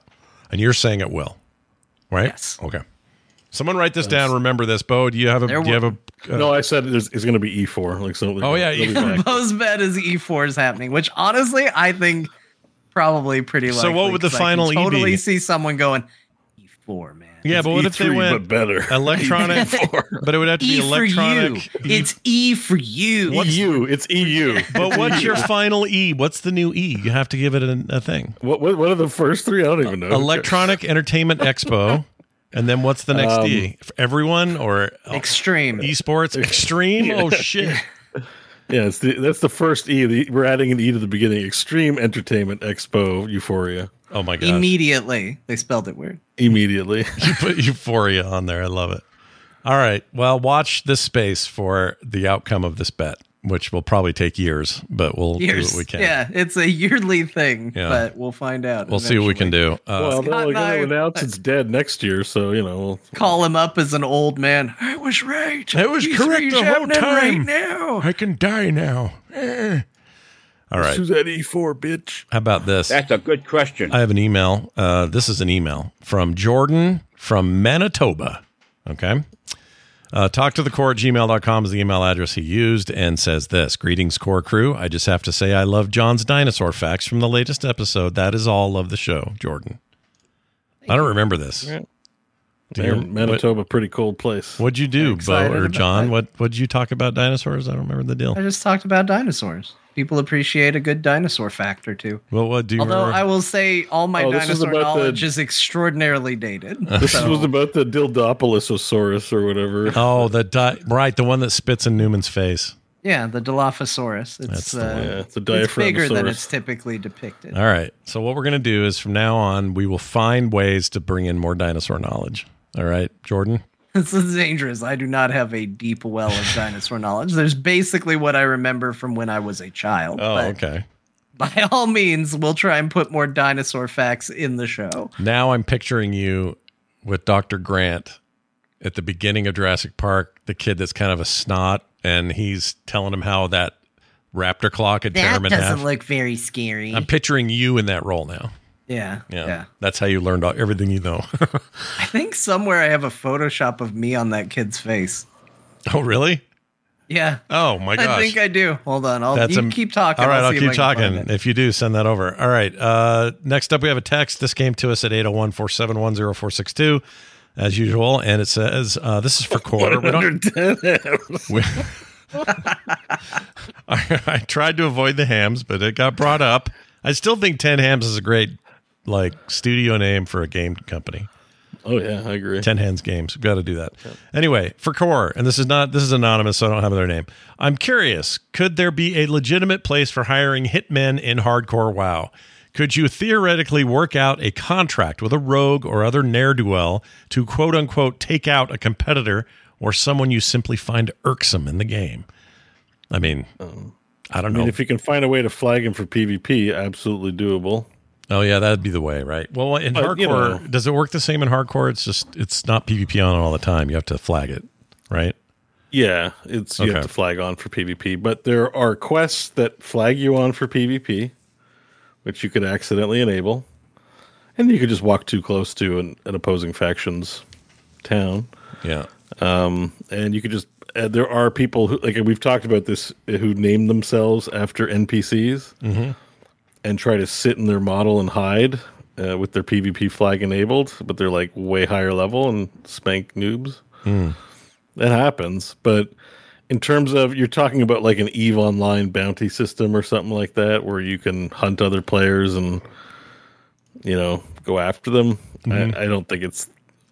I appreciate the sentiment, but I don't think it's the game for it. I don't think anyone. I don't know. Maybe you could. Yeah, if you're saying like, should WoW modify the game to add that stuff in? Probably not. It probably just going to create a lot of complaining people for them, and not a lot of good gameplay. Sure. IMO. That's interesting though. Concept wise, like I like that the hardcore nature of the game might force people to tactically think different. It's not going to probably. If it wasn't like a 500-hour ask to get to level 60, it is classic WoW. It's like, it's no small thing. Maybe if in a game where losing a character isn't tremendously punishing, having a bounty system is fun, and being wanted is fun, right? But I think in this game it just would kill. I mean, imagine a streamer playing that, like all the bounties on a streamer playing. Oh my gosh! Just to troll them, it's not going to happen. But I appreciate the sentiment. Yeah, bounty systems are fun, but not in a hardcore game, I don't think. Yeah, I tend to agree. All right, quick note. I made a decision while we were reading those emails and stuff. That Disco Elysium code is now up on the Discord contest group, which means it's a good way to get people on Discord. If you haven't already joined our Discord, it's really easy to do. Go to frogpants.com/Discord. You can sign up. There's a whole awesome, very active core group in there, along with all the other Frog Pants stuff. But importantly, for this thing that I'm mentioning, up on the or in that site, there's a giveaways under Frog Pants Central. There's a giveaways link, and I just started it. Disco Elysium. Oh, shit. 24 hours. We have 4 entries so far. If you're here live or you're at home, anyone gets a chance to win this thing. That's how we're doing. That's a great idea. Yeah. There you go. So it's up and running. You just click that little box. Almost got away with not screwing it up. I know, right? Yeah, because Elysium is misspelled. Oh, shit. Oh, me gotcha. Is it? In the end. Oh, gotcha. Oh, it's a Y, not an I? Shit. Well, anyway, you guys know. You spelled it Elysium. Elysium. It sounds like a disease. Anyway. A rose by any other name would smell as sweet. So, you just click that little green checkbox, and it enters you in. You're just in, and it will let you know when you win. It'll let me know who you are, and then I'll reach out to you and send you your code. All right, so hop in. Hear there. that? Chat rooms, get on the Discord if you aren't already. Go. That's right. And a big thanks to Noter1 again for that donation. It was very kind of him to do that. Okay, I think that's it. That is the show, everyone. And how do they get to the Discord? It's frogpants.com and find the link there. /Discord. Yep. Just go. You can find it. Every page on the site has a link to the Discord, but if you want the quick way, just go to frogpants.com/Discord and you're in. There's no weirdness. You don't have to have special passwords. You're just in. We make it nice and simple. 15 entries already. That's great. You guys are awesome. So haul ass and get going. That is going to do it for today's show. I would like to mention some new patrons, except I forgot to write their names down, and so that's a problem. So you would like to, but I would like to, but I can't. Oh, you know what I'll do? I'll have Grandma do the roundup first while I go get these. So, hey, Grandma, what games did we play? No who, but what? And I understand all this talk of the movies has probably confused you as to what video games they talked about on this here program. So the games they played was the finals. That was the one where they were shooting. They talked about World of Warcraft, so you probably turned off the podcast. And they talked about House Flipper 2, Grapple Dog. That's the one with the dog that grapples, according to Scott. Shocking. He also talked about Mars First Logistics, which is a game where you're on Mars. That's obvious. Yeah. Baldur's Gate 3, You didn't talk about these games. I'm not going to read them. Yeah. Fortnite, Blood West, Baldur's Gate 3, War Tales. Bo also mentioned Asgard's Wrath 2 and that he didn't play it, so we're apparently talking about games we didn't play. I'm going to play it next week, Grandma! He also played Dungeons & Dragons. Good for him. Oh, good for him. There's nothing wrong with that. And I'll now say these names because I have them. Our brand new patrons at patreon.com/core show include Adelaide Plozage. Not sure how to say that. I apologize. Zerty, Koff, Sean O'Connor, William Van Drill, Vorderin.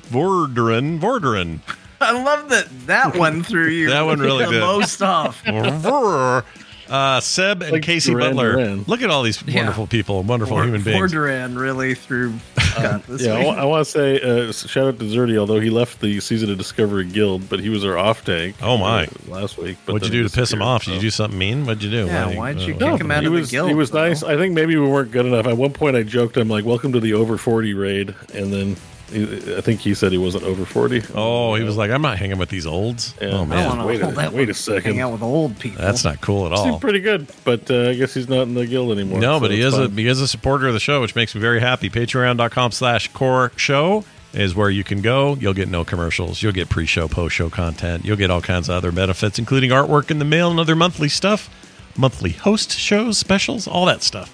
So go check it out. Patreon.com/core show. And don't forget, coming up, I don't know if it's next week or the week after, we're doing our end of year.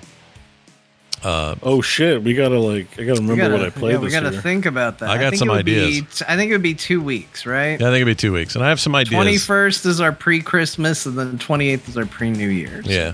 I have a couple ideas I think it'd be really fun. But we're all gonna we do this every year and we never talk enough, so we're gonna talk this year big time. We're gonna figure it out. Okay. So watch for that a couple of weeks before the end of the year. You'll get it. Okay, everybody? All right. That's going to do it for us. talktothecore@gmail.com if you got any questions. I don't know why I said that twice. Hit us up with your questions or questions. If you don't have any questions, you can ask us questions. And That's right. Maybe your question's about a question. That's right. If you'd rather text, oh my gosh, I can't talk. Text your questions about questions, 801-471-0462. That's going to do it for us, for me, for John, for Bo, and for all of you. Have a fantastic week. Enjoy your holidays, and we'll see you next time.